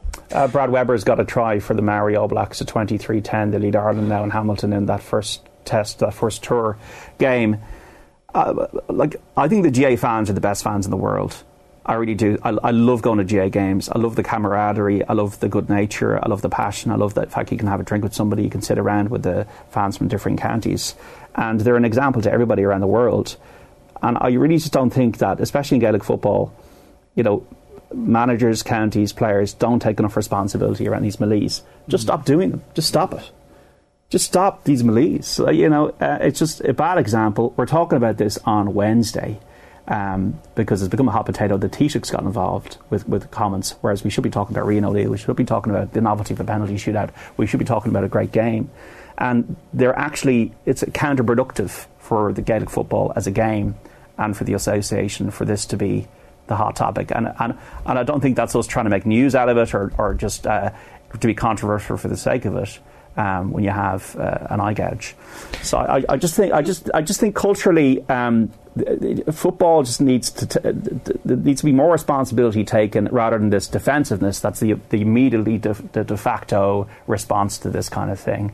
And Asher, look, it's handbags apart from the eye gouges. On that, Judy, I think that's a very interesting point. Like almost as long as I've been watching Gaelic games and almost particularly football, this has been a factor. So one of the Armagh subs comes on and immediately starts squaring up and all this crap with the Galway forward. I'm like, this just doesn't happen in soccer, for example. But it is kind of it's deemed okay, and an extension of that is the melees and all this rubbish. And you can shoulder lads off the ball and all this stuff. Like, why are you doing this? Why don't you just play the game? So it is part of it is part of the Gaelic DNA, and an extension of that is the melees. And do we need this rubbish really? No. Can you not just win the game fairly? Yeah. Sledging then is another extension. You not just act like the supporters act, impeccably and with good behaviour. And we're talking for months about, did Brian Cody and Henry Shefflin have a frosty handshake? This is a much bigger issue. I agree. If somebody having a handshake or not having a handshake, or the level of coolness in the handshake, versus this kind of messing and. The extension, I would call it, of the pulling and dragging that you see in Gaelic games all the time. Can you imagine a guy coming off the pitch in rugby and then going up to his opponent and just shouldering him out of the way? You'd be laughed at. But in football, it's fine. And it always has been as long as I've been watching. Yeah, and I think it's rooted in the club game. And I think, but in rugby, you've had very serious incidents. Remember Ronan O'Gara getting his head punched off him there about 20 years ago. But there's always, as Owen said, there is an independent signing commissioner. It's a professional game, and then the book is thrown. Whereas with the GA, we're not 100% sure what's going to happen because the processes are so convoluted and technical and open to appeal and open to lawyers getting involved. This is a voluntary organisation. It's an amateur body. And I do feel there's an amateurism to the processes, to the lack of respect to the GAA as an organisation to make its recommendations around suspensions and for counties to take them. And there's an amateurism to the way these kind of schmozzles and melees that are constant, I call them scourge in the game, are just tolerated. What else is happening, John? Well, we've, I'm sure you've spoken about the tennis with Colm there, but we've got the under-20s involved against South Africa in Verona this evening, a 7:00 start. We have also, the Lewis Hamilton story where Nelson Piquet, a former world champion, used a racial slur to describe the British Formula 1 driver, so he won't be welcome, Nelson Piquet, in the Formula 1 anytime soon. And Lewis Hamilton going on Twitter and slamming archaic mindsets. Racing's a Tipperary today, first off at 20-5. Obviously, Live Golf is still a big thing. With Padraig Harrington said that 30 million on the back pages was offered for some of the Ryder Cup players to join Live. Some of them have and some of them haven't. You had a very kind of tetchy press conference, I felt, yesterday with Patrick Reed, Brooks Koepka and Pat Perez. Very defensive about their decision to join Live, in my view. And it's really whether there'll be more of a drip, but obviously we had now Keith Petty of the European Tour, the DP World Tour as it's called now, and the PGA Tour with a more close alliance announced yesterday for the next 13 years, where the top 10 players on the DP World Tour will be eligible for PGA Tour cards. There'll be an increased financial investment from the PGA Tour into the DP World Tour. And they're obviously they're trying to circle the wagons and put up the drawbridge with the threat of Live Golf. But any kind of fracturing of competition in sport is not good for sport. So we'll see how it goes. But it's just every time I see Live Golf, I just don't know who the audience is for this. 54 holes, shotgun starts, these silly team names. Obviously, they're all just doing it for the money, and it's a geopolitical thing from the Saudis. But I don't understand what the audience is. Who are the audience? To be fair, Croke Park on Sunday, we knew who the audience were. They were the up to 1 million people watching at home, and the people like yourselves in the ground. So, sport's nothing without an audience. Sport is nothing without fans, and it should always come back to the fans. Yeah, John Duggan, right, folks. Great stuff. Enjoy the Irish Open. We have got 39 minutes on the clock between the Maori All Blacks and Ireland. It is the Maori All Blacks 25, Ireland's 10. We will keep you up to speed on that. So that's probably going to be the halftime score there, with the Maoris with the ball deep inside their own half. We are turning our attention to football. A bit of an update on the transfer window with Daniel Harris. Daniel, good morning to you. Hello. Manchester United, they've been doing a bit of business, a bit of Dutch business. They've got a new left back en route, Tyrell Malacia from Feyenoord. Have you seen this guy play? How good is he? I saw him play in the Conference League final, so obviously enough to go and paste my opinion about everything about him all over the internet. But I know he actually played well in that game. I think that it's interesting that United have gone for a left back, because when you look at the squad, one would be nice, but that wasn't an urgent need. So I think we can probably assume that Ten Hag thinks he's particularly good, because when you look at the squad, as I said, they've got Telles, who isn't good enough, and Shaw, who can be good enough, but it wouldn't be the most obvious place for need in the squad. So I think that what's happened is that at the price, United just consider him too good to pass up. So that would be my guess as to why they've gone for him. So when it comes to the other options that are going to be coming to Manchester United this year, we might go through some of them in just a moment, but just to touch on Frankie de Jong, like I guess when you look at some of the departures in that department, you've got Juan Mata, Nemanja Matic, Paul Pogba all leaving the club this summer. Frankie de Jong is not just somebody to bolster the numbers, he's somebody who's going to transform that midfield, or at least that is the hope when Manchester United complete this bit of business. Yeah, I think so. I mean, it looks like United have basically got very lucky that because de Jong is a much better, more established player than you would expect would sign for United at this point. And let's be real, he's not signed for United particularly because it's United. He's signed for United because Barcelona don't want him and he wants to play for Ten Hag. But yeah, I think what will happen is Ten Hag wants him as kind of the centrepiece of the rebuild, because he's the kind of player around whom you can build a style of play. I do find it slightly surprising that he looks like being the only sort of deep-lying midfielder United are going to sign, because Ten Hag has previously said that de Jong, because he likes to go on adventures around the pitch, he's not someone you can play as a number 6 on his own. And so United still don't have that player to sit in front of the back four next to where de Jong's likely to go. And to me, that would have been my priority. When I look at the squad, I can obviously see just as many holes as everyone else does. But I would have started with 2 midfield players, de Jong and someone to do the donkey work next to de Jong, and a right back would be where I'd go next after that. It doesn't look like that's what Ten Hag is going to do, because he's already in the process of signing a left back. He looks like he's going to sign de Jong, so that's that one midfield player. But otherwise, the players that it looks like United are signing are they're trying to sign Martinez, having tried to sign Timber, and they're trying to sign Anthony, who will all fill gaps in the squad if they're good, but it wouldn't be where I would have gone trying to sort out the first team in the immediate term. I spoke too soon about the rugby a moment ago. Ireland did have time to concede another try. It is 32 points to 10 to the Maori All Blacks, and not so much of a warm-up game, but as maybe a wake-up game for Ireland before the All Blacks on Saturday. That is a pretty extraordinary half-time scoreline there. Daniel, just on that midfield question, so what's your gut feeling about what Manchester United's midfield will look like next season, whether or not there is another addition to partner de Jong in there or not? I'm not sure, because let's say they were to sign Martinez. So Martinez can play left-back, centre-back and defensive midfield. He's not going to play left-back because they've just signed another left-back. So they might potentially play Martinez there, except for the fact that he played every game at centre-back for Ajax last season. I think he was their player of the year, so it would seem strange to then go and stick him somewhere else. So if we assume that were they to sign Martinez, he'd be playing centre-back, which seems a fair assumption to make, then you're looking at Fred or McTominay again. But I guess it will be slightly different, because you would hope that the manner in which United will play will be slightly more defined than it has been before, and the instructions they'll be given will be slightly more specific than they have done before. And that's even before we start talking about potentially Christian Eriksen turning up as well, which currently we don't know what he's going to do. But I don't think that you'd get away with the midfield of de Jong, Eriksen and Bruno. Feels more like Eriksen would be someone you'd play instead of Bruno sometimes.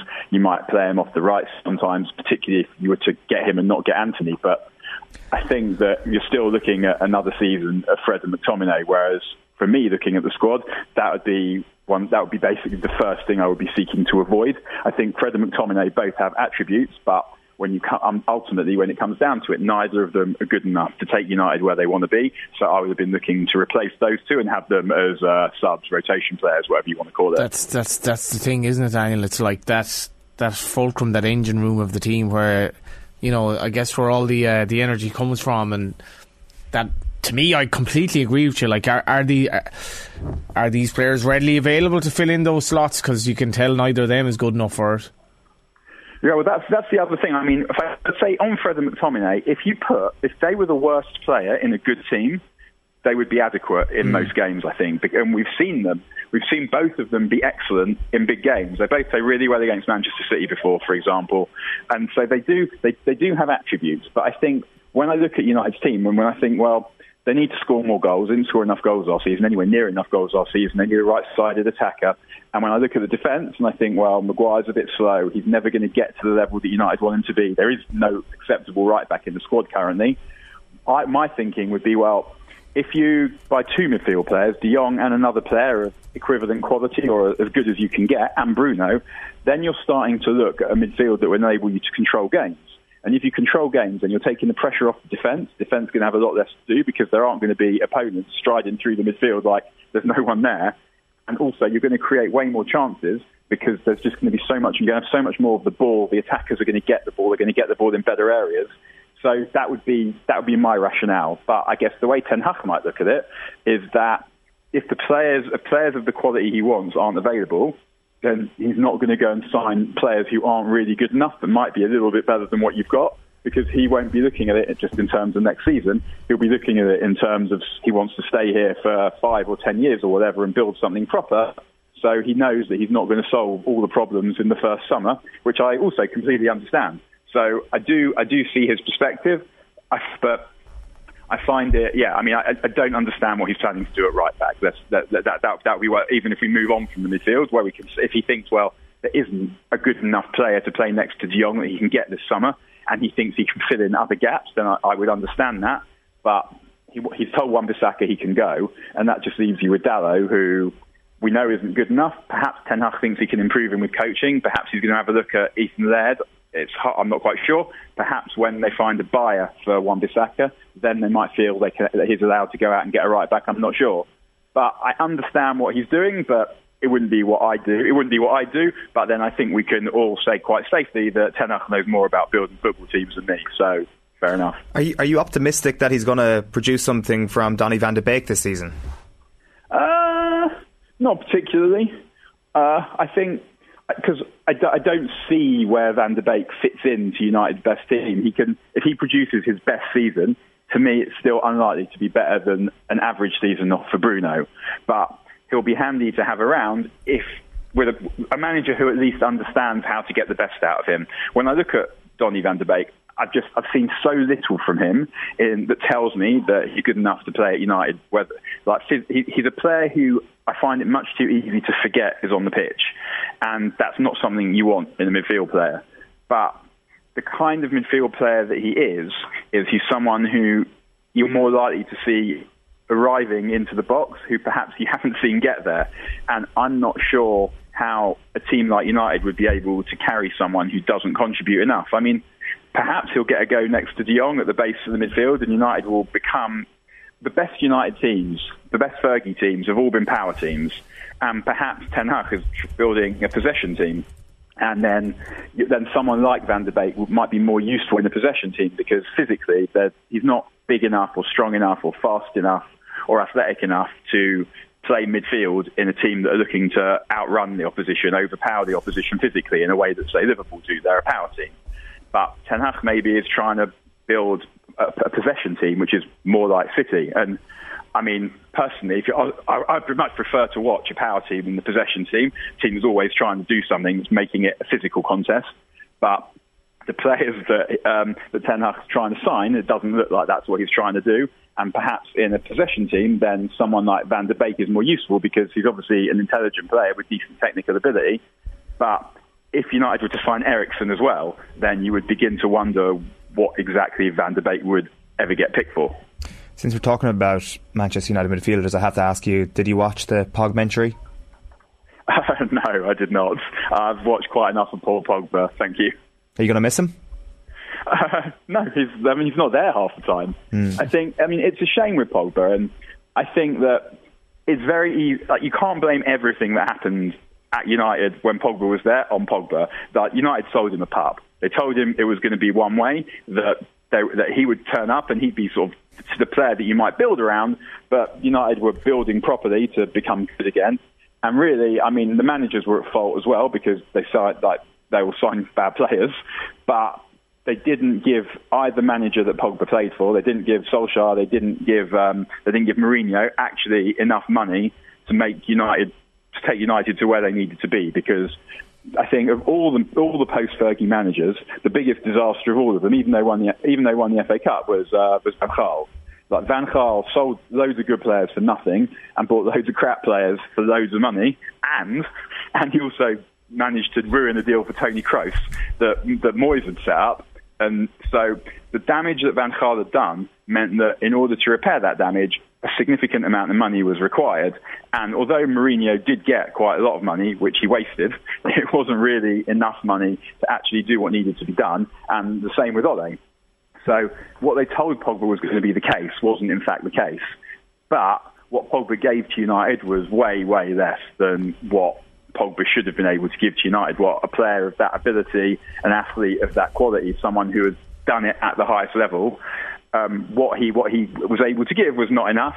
And also, he was just quite injury prone. Like, he seemed to miss 3 months every season, and that's also quite a lot of time when you can't have a crucial player who constantly does that, because then any player of serious quality, when you miss them, they're not there. When they're not there, you miss them, and you're never going to have someone as good to bring in to replace them. And so if that player is absent a lot, then it is going to make a difference. And that's obviously not something that Pogba could do anything about either, but it's one of the major reasons, I think, why he didn't do well at United. He had a period under Mourinho when United were just getting good, looked like they were getting good, and he was playing really well. He got injured at Arsenal, I think. He got sent off at Arsenal, I think, and then that was basically the end of it. He was never that good again.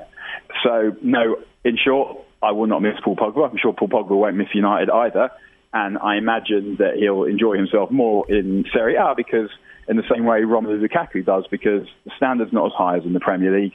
The game's a bit slower, and he can do what he did the last time he was at Juventus, where he had good players around him who were better than the opposition, which enables him to just do the fancy stuff that only he can do, because he has got incredible touch, incredible imagination, incredible physicality. But in the Premier League, he didn't really have the intensity to turn it on every week. And when the clever stuff wasn't coming off, to still be the excellent player that he absolutely has the talent to be. Yeah, because I think that's the thing. Like, he looks so good at times, but I'd agree with Daniel that, like, week in, week out, he's not good enough to be that 10 out of 10 Premier League player. But is he almost, Daniel, like a poster boy for why so many people have sort of fallen out of love with modern football?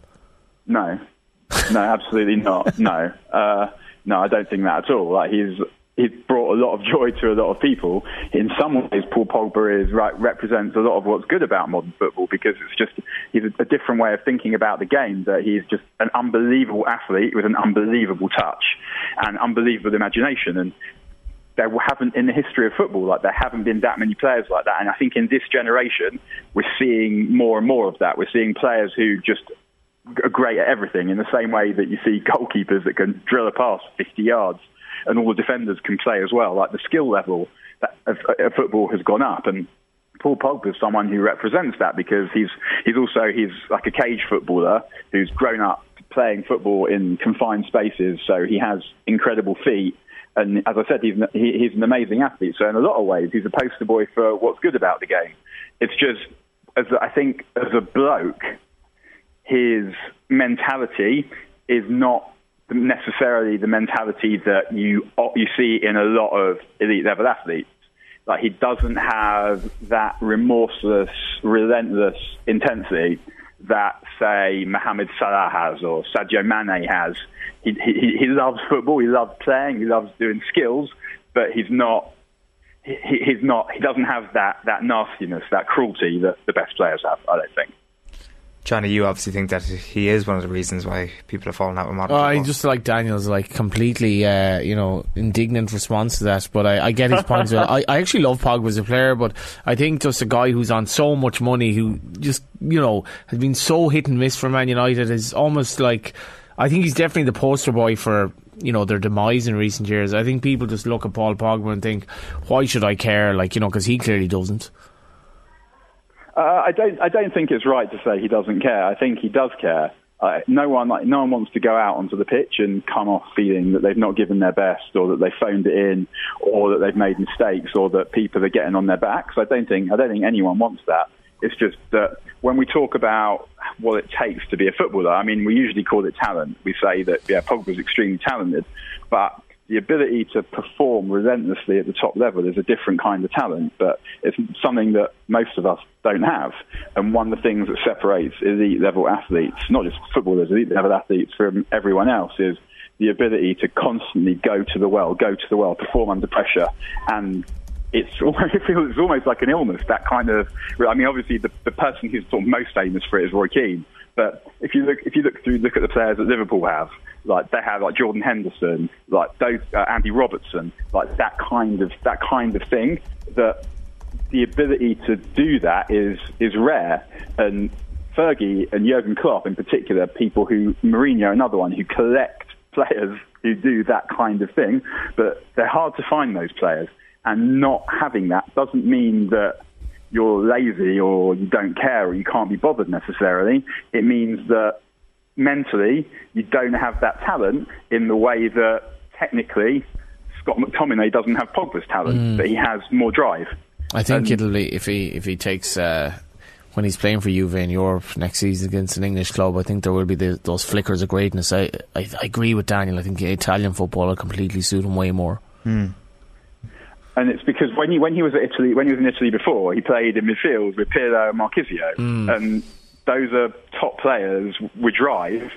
So that then, and he was in the best team in the league. So that then enabled him to do his thing because the drive was supplied by other people. So if you put Pogba in a great United team, then you'd see a lot more out of him, because what you're looking to do in the team is you're meshing different talents, different abilities on the ball, and also different kinds of personality. And the problem that Pogba had at United was not just him, although he was a problem. It was the other players who didn't compensate for the drive that he doesn't have, that would then allow him to compensate for the lack of technique some of them had, and to build him a platform to perform. But then, I guess what also happened to Pogba, and in some ways the worst thing that happened to Pogba, was United signed Bruno Fernandes, who totally market corrected what could be expected of Pogba, because the numbers he was putting up were just so far in excess of Pogba's numbers, and not only that, he'd also put in a shift for you. And then at that point, Pogba had a problem, because after lockdown, United were able to play both of them because no one was fit. So they went on that great run after lockdown and got into Europe, because they could play in midfield and Matic, Pogba and Bruno, even though one of those can't run, one of those doesn't like running, and the other one gives the ball away loads, trying things, because no one was fit. No coincidence that Anthony Martial was also brilliant in that period. And but then subsequent to that, it sort of became impossible to carry Pogba and Bruno in the same team, because there wasn't enough. Pogba doesn't give you enough running. He's not on the ball often enough. He's not making sure that the game doesn't pass him by. And Bruno is there to do the job that Pogba was meant to do, but just doing it much, much better. And then at that point, Pogba became a real problem, because then the question is, how do you get him into the team? So they try and get him into the team on the left wing, which means he doesn't need to do as much running. But then when you want someone who can go on the outside or to threaten him behind, he can't do that for you. So Pogba's someone who really, if you put him in a team, you need to think very carefully about what's going on in the rest of the team. And United weren't really able to do that, but Juve will be able to build around Pogba much more easily, because of the way that Italian football is and Juve's position in Italian football. Daniel Harris, enjoy the rest of this off-season. Take care. You too, guys. See you again, guys. Thanks for having me, everyone. Daniel Harris there on the line. It is Mario All Blacks 32, Ireland 10 42 minutes played there in Hamilton. A change for Ireland at half-time. So that switch happened again. Cian Healy coming on for Jeremy Loughman. So Loughman went off for a HIA after about 90 seconds of this game. Looked a bit shook, but he was deemed well enough to come back on midway through the first half. But they've now reversed that change again, and Healy is back in for that second half. The scoreline, if you're just joining us, probably tells you all you need to know about how things have gone so far for Ireland. A bit of a disaster. John Fogarty was on speaking at halftime on Sky Sports. He was just saying that they need to work on discipline. Some of the stats: 6 handling errors, 8 turnovers, 8 penalties conceded. He was also saying that they need to work on their spacing at ruck time. So that's the verdict from within the Irish camp, from John Fogarty anyway, and Ireland are bearing down on the Maori try line. So they'll be going out to try and win that second half. We're going to have Keith Wood with us a little bit later on to give us some more in-depth analysis on that game. He's been watching that all morning. So we're live until 10:30 this morning, the later time of 10:30. Just to bring you a couple of comments. KP O'Canada says, poor kicks are killing Ireland. When we keep ball in hand, we look dangerous. Porrick Finnerty on Twitter says, Maori All Blacks are at a different level to this Irish side. And then Danny Mac1 has weighed in on the GEA Brawls conversation. He says, in GEA, you mark a player directly. At county, sense of place, how much it means. It's very combustible, and we wonder why it kicks off. Hilarious. Definitely think the conditions, Johnny, are something that adds a bit of spark to it already. Yeah, no, the one-on-one aspect to it, and I mean, it goes as far as the nonsense of sledging and trying to intimidate your opponent, maybe in terms of words and in terms of shouldering and messing and all that. And like, I've had a couple of people text me there saying you're letting them off here in terms of the culture, and I'm not. I think it's a load of nonsense. Like when I was a kid playing football and lads would start shouldering you and kind of punching you and all this, like off the ball, I was like, what are you doing? Like, this is complete bullshit. Like, can you not just play the game fairly? But it's an aspect of it, and it's teams trying to get an edge, and I've some sympathy for the GA, because like, how do you look at the video of that and come up with any conclusion? Like, it was absolute madness. And then some people who are peacemakers get kind of embroiled in it, and they probably react to something then, and it's like, here we go in the rugby. The rugby now is a bit of a schmozzle. Lots of pulling and dragging. The second time that's actually happened in this game, I don't know, it kind of feels this obviously famously happened before a Lions tour, didn't it? And even in Ireland's World Cup in 2007, a warm-up game that tends to flare over and lead to ultimate disaster. I'm not sure we can rush to conclusion just yet about this tour, but certainly if you want to get a little bit carried away about what we've seen so far, the signs here are not great. People on Twitter are already wondering if this gruelling tour schedule was the correct decision at all. And to be fair, I guess what we did say in the build up to this was that Ireland are going to find out a lot about themselves over the course of the next few weeks. Yeah, and I mean, I'm not sure if they were expected to be so inferior here, and it's probably a key point of the game here where they're trying to come back, but they've certainly been matched up physically from the get-go. The Maori All Blacks are like, they're well up for it and put it up to them physically, and in terms of probably a few choice words as well. So that Irish momentum on the Maori try line came to nothing. The Maori All Blacks have just cleared their lines. 45 minutes played. They are leading Ireland 32 points to 10. Right, it is 14 minutes past 9. OTB AM is brought to you live each morning by Gillette Labs for an effortless finish to your day. As you can see, we've got the OTB Sports Radio schedule on screen. 1 o'clock, we've got OTB Gold with Chris Waddle. 3 o'clock is Koi Gig and the Euros build up, and a bit of Ireland-Georgia review in there. A retro panel from 4 o'clock on how we coach kids. And then 6 o'clock, OTB Gold is Paul McGrath. 7 o'clock then, as ever, Off the Ball is live on your radio. Joe Malloy will be in the hot seat tonight. You can follow Off the Ball across all our social channels, subscribe to our YouTube channel, and be sure to download the OTB Sports app for the latest and best in sports content and analysis. Up next, it is the return of Deal or No Deal with Phil Egan. After the Euros, and after my first day's training, I was driving home. I was actually thinking, regretting it. What have I done? Like I walked into a circus. It's amazing, isn't it? Phil Egan, how are you getting on? Very well, how are you doing, lads? Yeah, all good. It's been a fairly busy transfer market so far for a lot of players. Are you enjoying it? Any deals that stick out so far to you? I have to say I'm probably not enjoying there's far too much speculation, because people know if they put stories out there they'll get traffic online, so some of it you know that you shouldn't believe it. But saying that, I remember when the reports of Mane to Bayern Munich surfaced a few months ago, I thought, Mane's not going to go to Bayern Munich, and he went to Bayern Munich. So. There's a story there that Coffey for Cork City has been linked with Go United, and Graham Cummins put it forward in the Examiner that it was essentially a ploy by the agent. And I was like, in the League of Ireland First Division, you've a ploy with the agent in order to get a better contract. So it's seeped that much into the game, which is like completely absolutely. But players will, or their agents will, obviously be happy enough for them to be linked with certain clubs. I think United are obviously such a massive club that you often see players linked with them, but then there was never actually a deal in place. But it looks good on the rumour mill if being linked with a club of that stature. So Manchester United are on the verge of signing Frankie de Jong and Tyrell Malacia.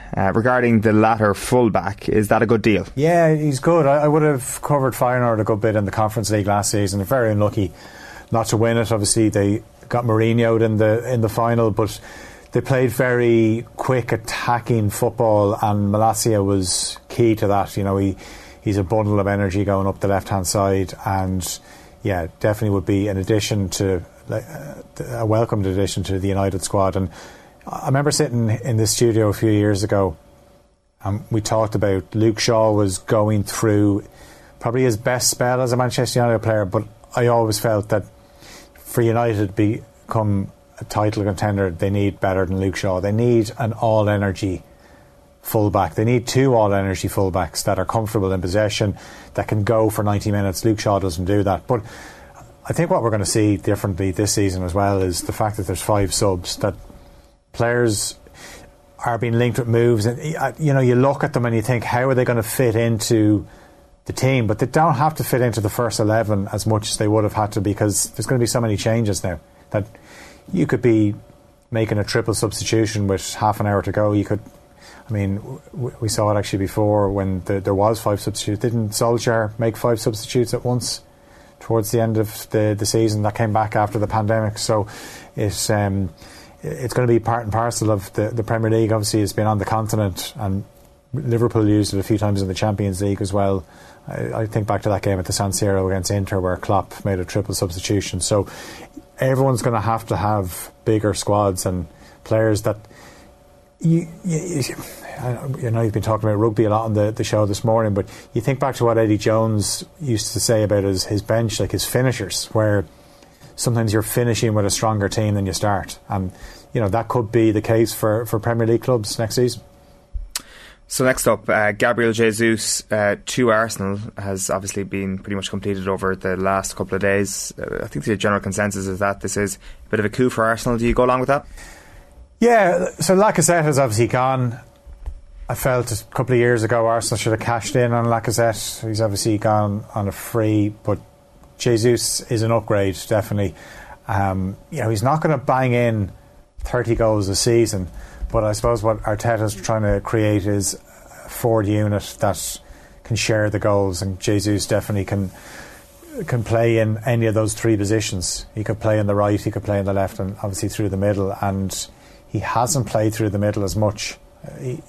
People kind of just felt that he would be a replacement for Aguero. He'd just step in when Aguero left Manchester City, but that wasn't the case. But he's definitely a player that would benefit as well from playing regular games. But Pep used him towards the end of the last season, so we obviously rated him, but it definitely would be an upgrade for Arsenal.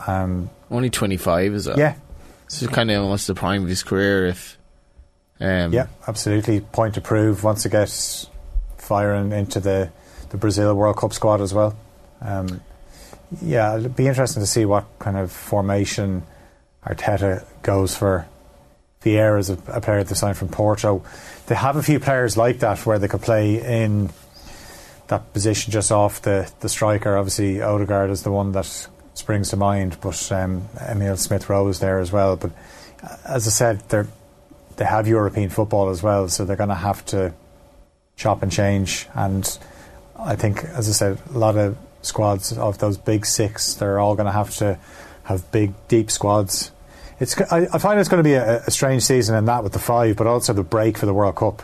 It's almost like 2 parts of the season, so just try and manage it up until the World Cup and then reload for the second part. And you probably, if you're a club manager, you wouldn't be too sad if some of your players didn't make certain World Cup squads.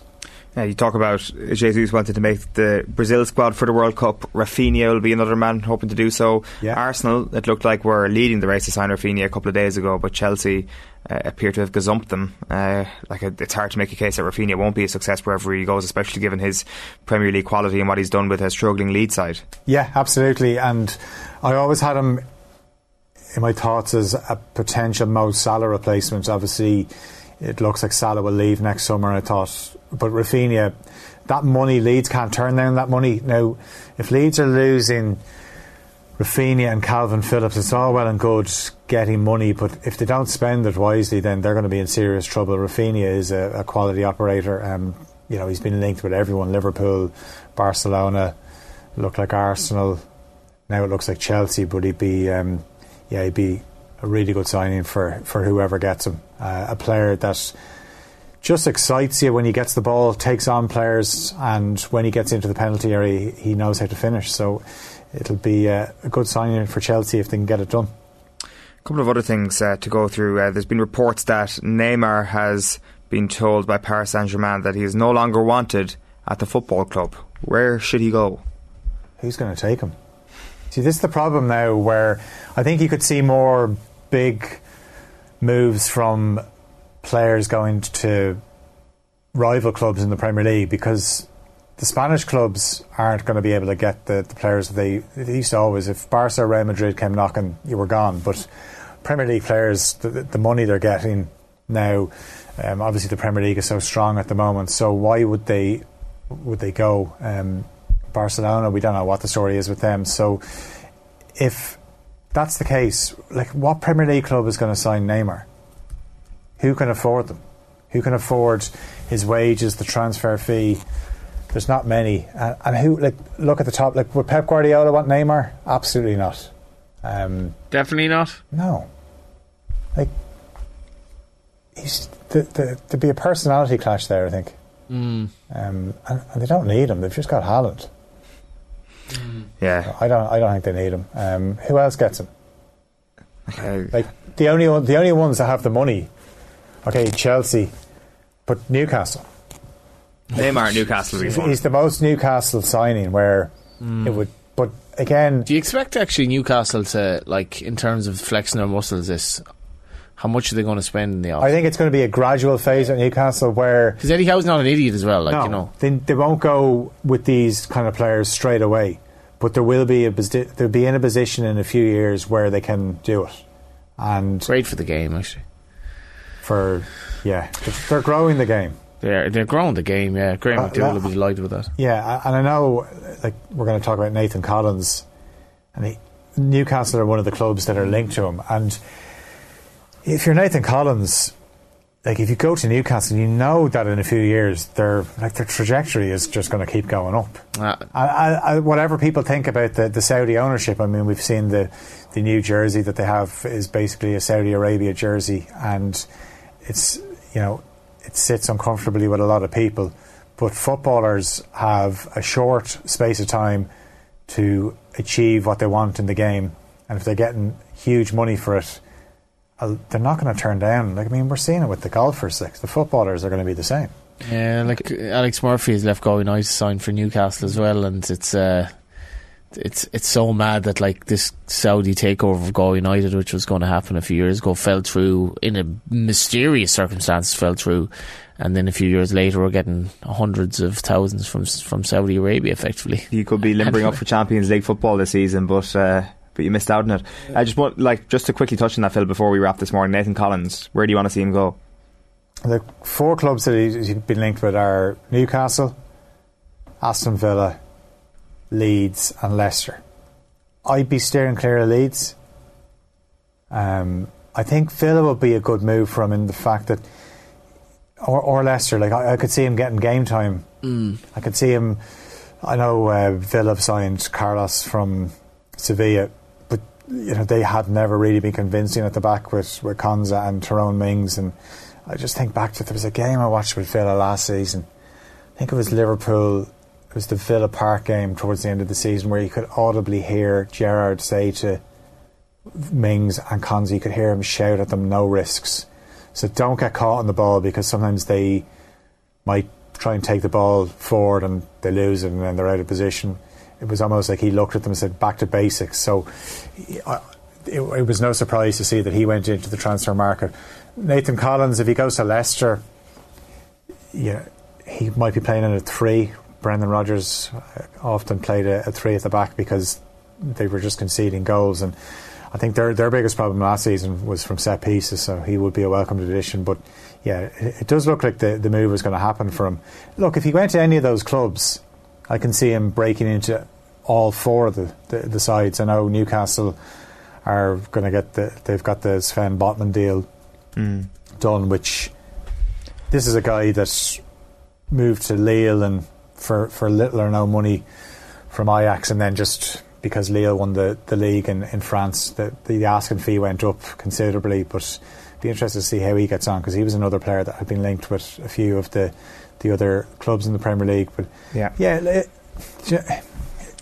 it's Nathan Collins has to think what's the best move for him, and very interesting one. There are lots of things to consider. 3 at the back. Are they a footballing team that they can see goals? Absolutely, and I think it's not looked at enough. For players just look at a club and they think, yeah, I'll go there, where it's very important to look at the club of, who's the manager, what style of play do they have, what formation, are you going to get the best out of it? Even where do you want to live? Like, it is a job. Do you want to live in London? Do you want to live somewhere, Yeah, Phil, good stuff. Thanks, lads. That's deal or no deal.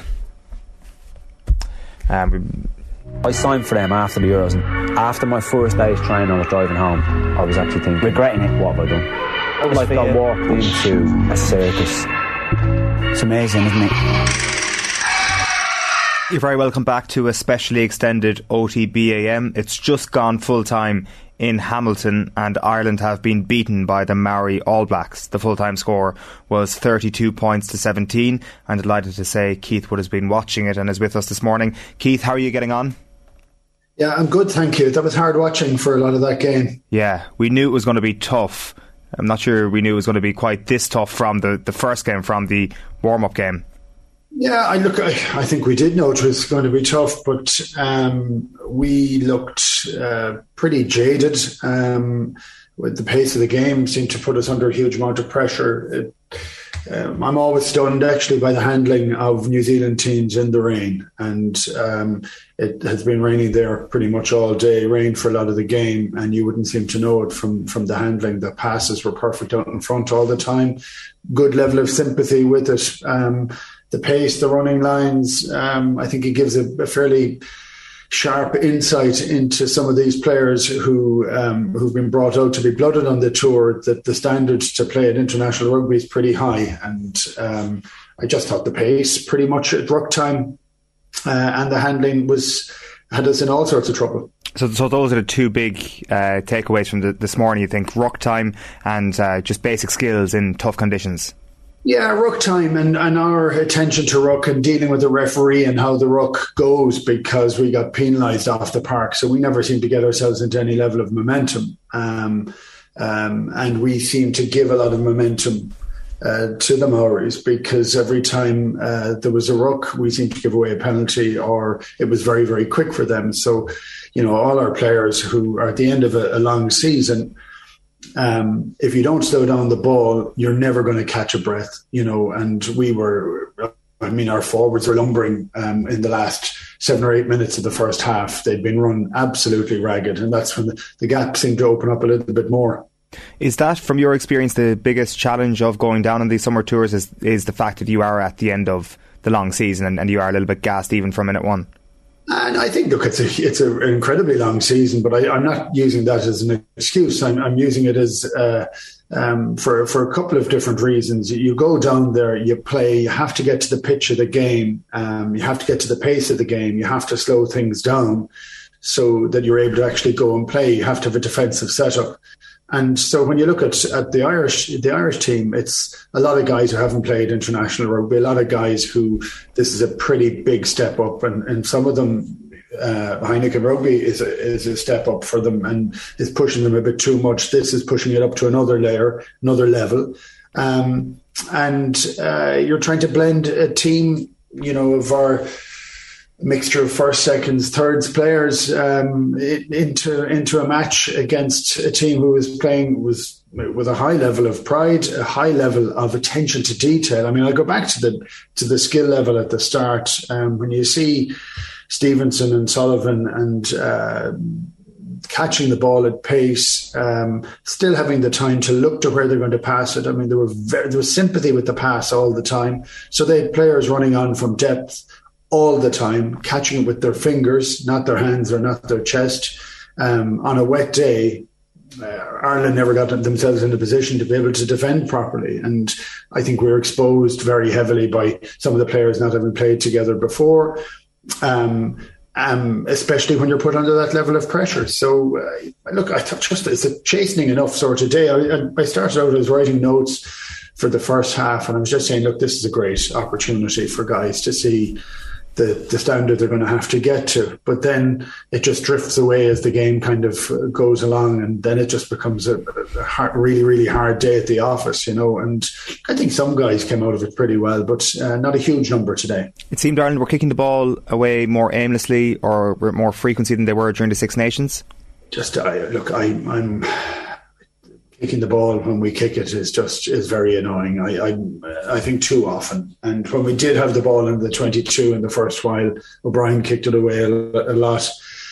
Casey, I think, box kicked too much, and he was under huge pressure. I mean, the front five were getting fairly pummeled by the pace, but also in the scrum, and also at ruck time. So he was having to dig for the ball an awful lot.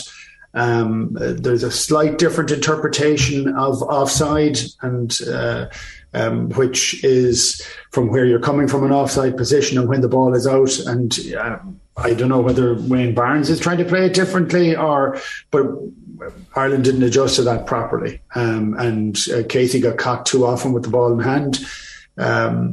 So it was just, again, one of those just really, really tough things. But you need to hold on to the ball. You can't kick it away too often. Having said that, no, I thought Frawley played pretty well on his first start. Like, he hasn't played no time at 10. And I thought at times he grew into the game. And I know he went to kick a ball out in the full at the end. I'll never criticise him for that, because Ireland had lost the game and he was pushing for every single bit of it, and I think that's the right thing for him to do. Okay, so a glimmer of hope in Frawley's performance then. Yeah, I think so. For his first time starting and getting a chance to play, and he was given the full 80 minutes, which I appreciate. I thought he did some things well, some things not so well, but that's fine. He's starting, so that's all those things are great.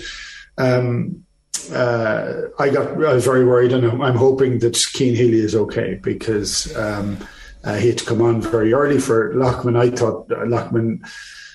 I thought he was a bit unsteady on his feet going off the field. I was surprised to see him coming back onto the field, and then he was taken off again at half time. But Cian Healy looked like a horrible injury, and the referee reacted immediately to stop the game, because he could hear the shout of pain from Cian Healy, so I'm hoping that's not too serious.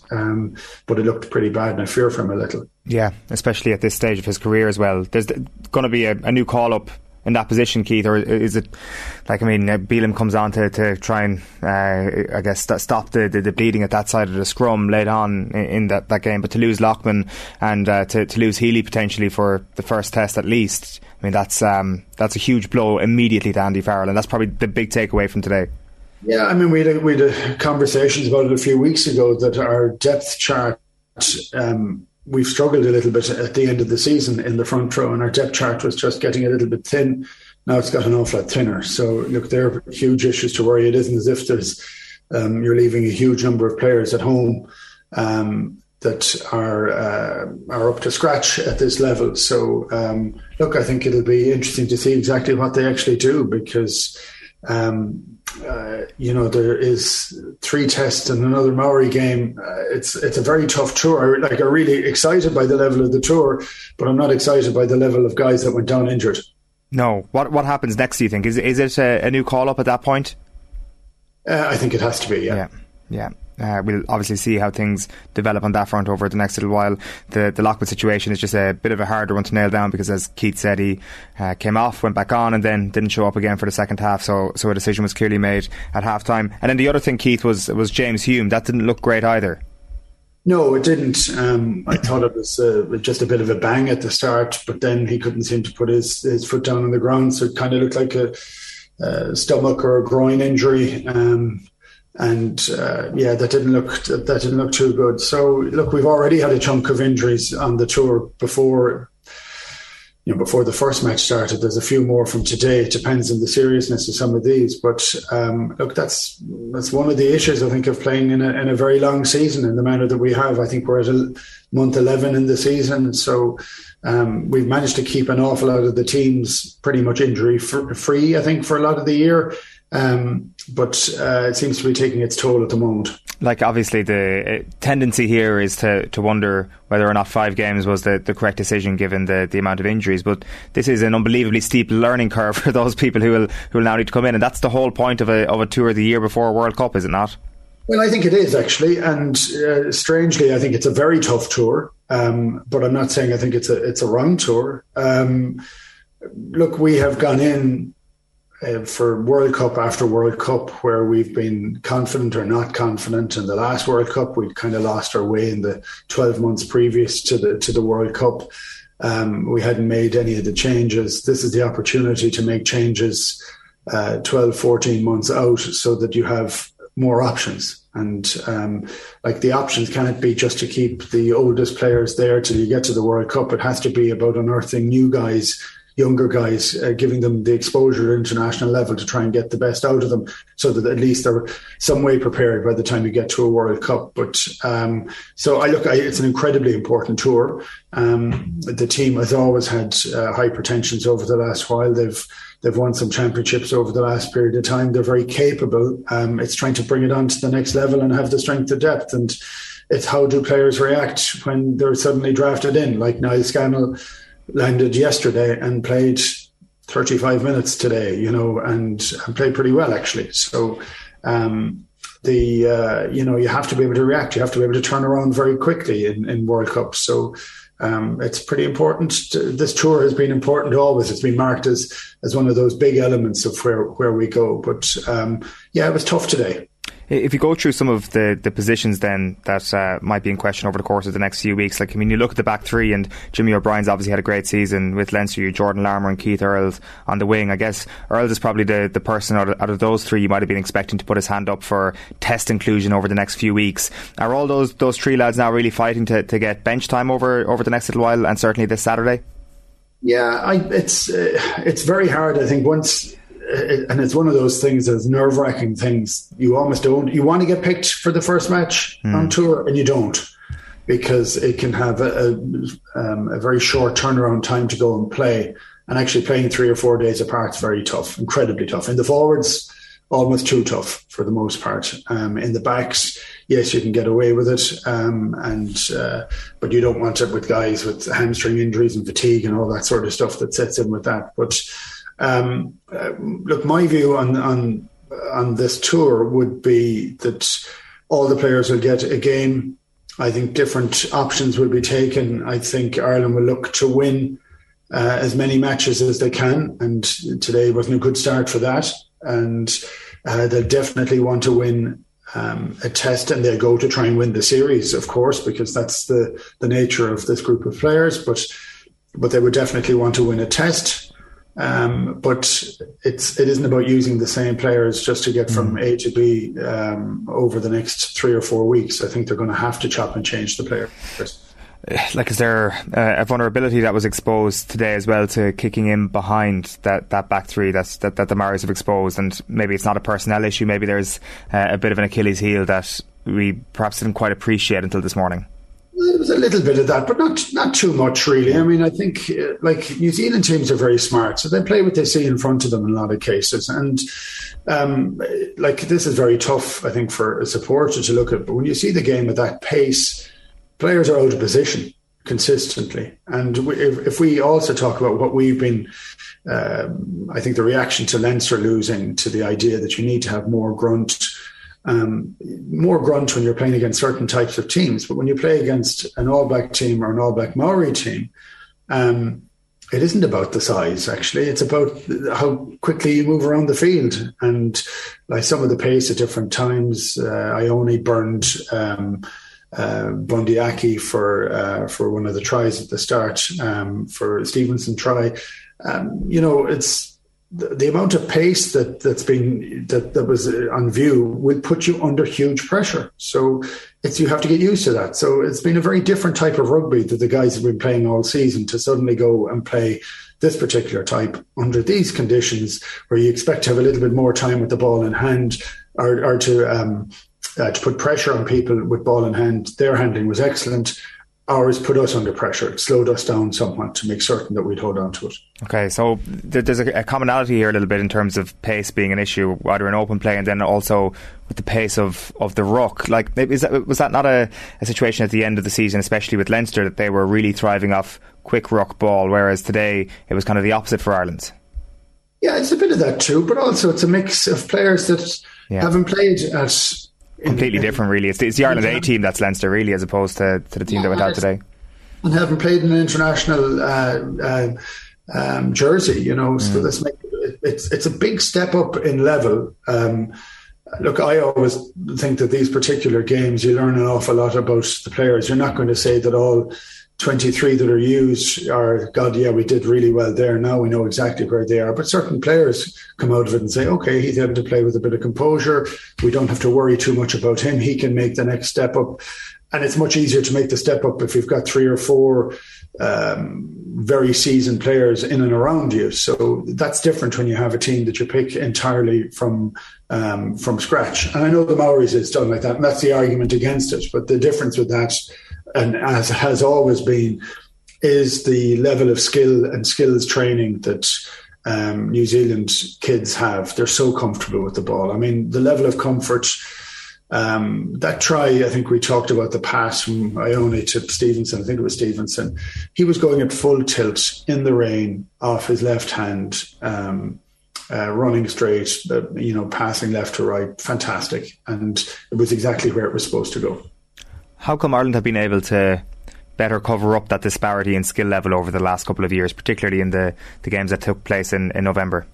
Well, I think for me it puts down, because this comes across as being far too negative, and I don't want it to be negative. I think there are plenty of negatives from today, but I also think this is part of the process. And for me, our Irish first team, and when we're at the top of our game and we play well, we're structured enough, defensive enough, skilled enough, playing with the same players to be able to do it. Our strength and depth is getting better, and it's been getting better all the time, but it gets exposed when you play against a team that plays a style that you never ever come across. So I thought we were exposed today, and I think the players will learn an awful lot from it.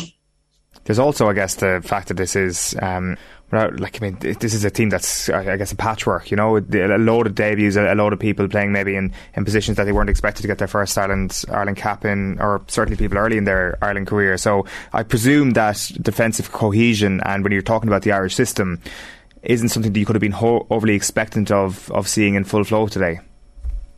No, you'd like it to have been better, and you'd like to have been able to slow down the rucks an awful lot more, because that, I think, ultimately put our defensive structure under pressure. You don't want to be thinking about your defensive structure. You just want to know, having done it by rote, you've done it enough.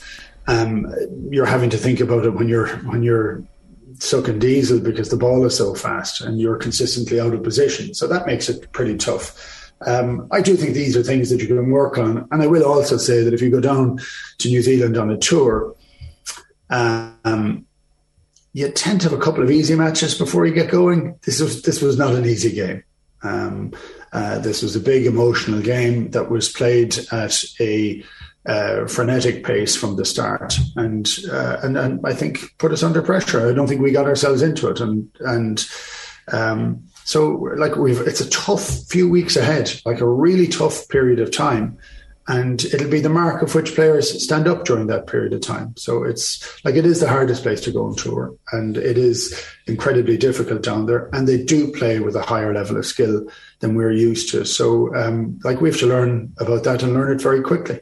Gavin Coombs was one of the bright sparks for Ireland today. Yeah, well, for me, the great joy was Bundee Aki's try, because Gavin Coombs passed, and he hasn't passed that much for Munster. And I know that sounds kind of wrong, but he's been used as a one-out ball carrier, very powerful guy. He has been well below his standards this year.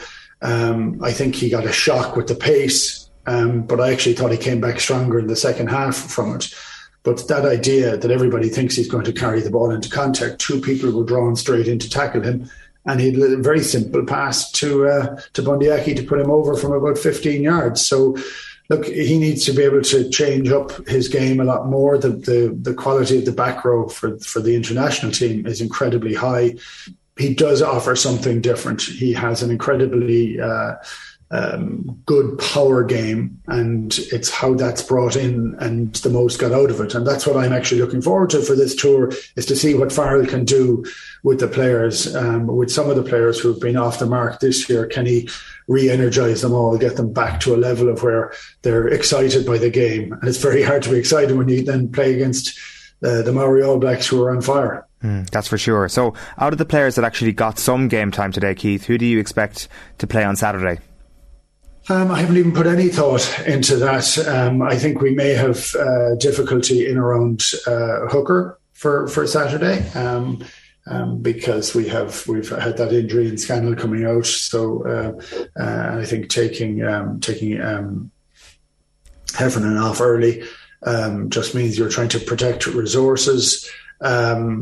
I still see a fair bit of pace from Ryan Baird. I think there's something there that can be of use. I know he came off the bench today. I think when you look at some of the players who didn't come off the bench, it's protecting players for either to play or to be on the bench at the weekend. I'd like to see whether like Larmour again went down injured at one stage with a stinger, I thought it looked like. And you wanted to see those guys fly, but they didn't get the ball in space to be able to fly. So, it makes it very hard to call who might get picked from that team. Very hard to back it up after 3 or 4 days. Yeah, for sure. And also, I guess maybe an absence of people putting their hands up as well probably doesn't shift the thinking what he might have thought for this weekend. So, who are you starting at 10 out of interest, Keith, for this weekend? So Carbery does get some time off the bench, but not enough to remove him from the conversation for Saturday. No, I presume you start with Johnny at 10 and see how it goes. I mean, the first test that you play, you want to try and get out of the blocks as hard as you possibly can, as quick as you possibly can. So I think it's Johnny's there. I still don't think, like we've had this discussion time after time, who's going to put him under pressure. There's nobody putting him under pressure just yet. So, but we've just seen again, as we've just watched in there, guys get injured all the time. If Johnny was injured, what would happen? And I think Joey Carbery has played pretty well with Ireland. I think his form has dropped off a bit with Munster, a good bit, I think. And so he needs to get his confidence back in. We're not. I mean, that's the purpose of this trip, is to try and unearth people who are able to play in tough matches. Every one of these games is tough. What have you made of the Joe Schmidt element to proceedings this week? It's an intriguing nugget. I think Andy Farrell is saying he may not be in charge at all for Saturday. The lads could be back, and it may not be as big a story as we first thought. But I'm sure there's a few nuggets he can bring to the All Blacks team this weekend. Absolutely. I think he has an attention to detail that everybody knows about. I think I think some of that attention to detail may be a really good bonus to New Zealand. I don't think they want to play in that idea that they're going to play 7 or 8 phases and make certain that they score at the end of it. I think they play with a higher level of freedom that's based on a higher level of skill. They're far more risk willing than Joe Schmidt's teams, but actually how to dismantle teams, he is incredibly good, and he'll be a huge bonus to them. Making a big story out of it because of the fact he was here before, no, I don't go for that at all. People move on. It's a professional game. What's your gut feeling about where the All Blacks will be then over the course of the next few weeks? Is it going to be a sort of blood-curdling thirst for revenge after what Ireland did to them at the end of last year? I think there'll be a fair bit of revenge involved in it because their pride has been affected. I think Foster is actually under a huge amount of pressure, and Joe Schmidt coming into the scene, albeit early because of a COVID crisis, and if things were to go very well, would put him under even more pressure. But it's been interesting. When you've looked at New Zealand coaching setups over the last number of World Cups, they've had 2 or 3 or 4 World Cup coaches, people who've been in World Cups previously or have coached overseas. You've got a huge coaching ticket of experience that tends to blend things very well. It's not quite that same at this stage, and that's I think why Joe Schmidt's coming back in as an independent selector.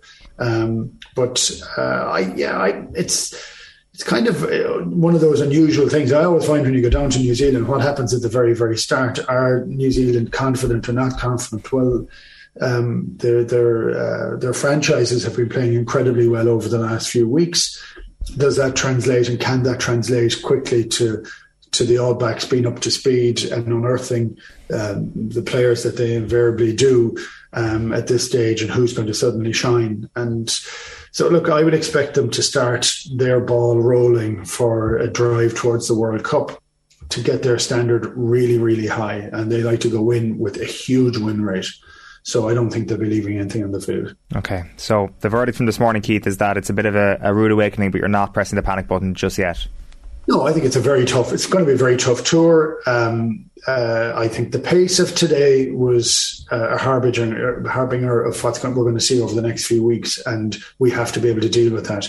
If we deal with that, we're in a much better position. Okay. Keith, great stuff. Thanks a million for joining us. It was a pleasure. Cheers. Keith Wood, former Ireland captain, there on the line. So it was the 32 points to 17 to the Maori All Blacks this morning. It is the first of a 5-game series. Test number 1 is Saturday morning at 8:05 Irish time. We'll chat to you tomorrow morning on OTB AM. Thanks a million for being with us. OTB AM. With Gillette. Get into your flow with the new Gillette Labs Razor with exfoliating bar.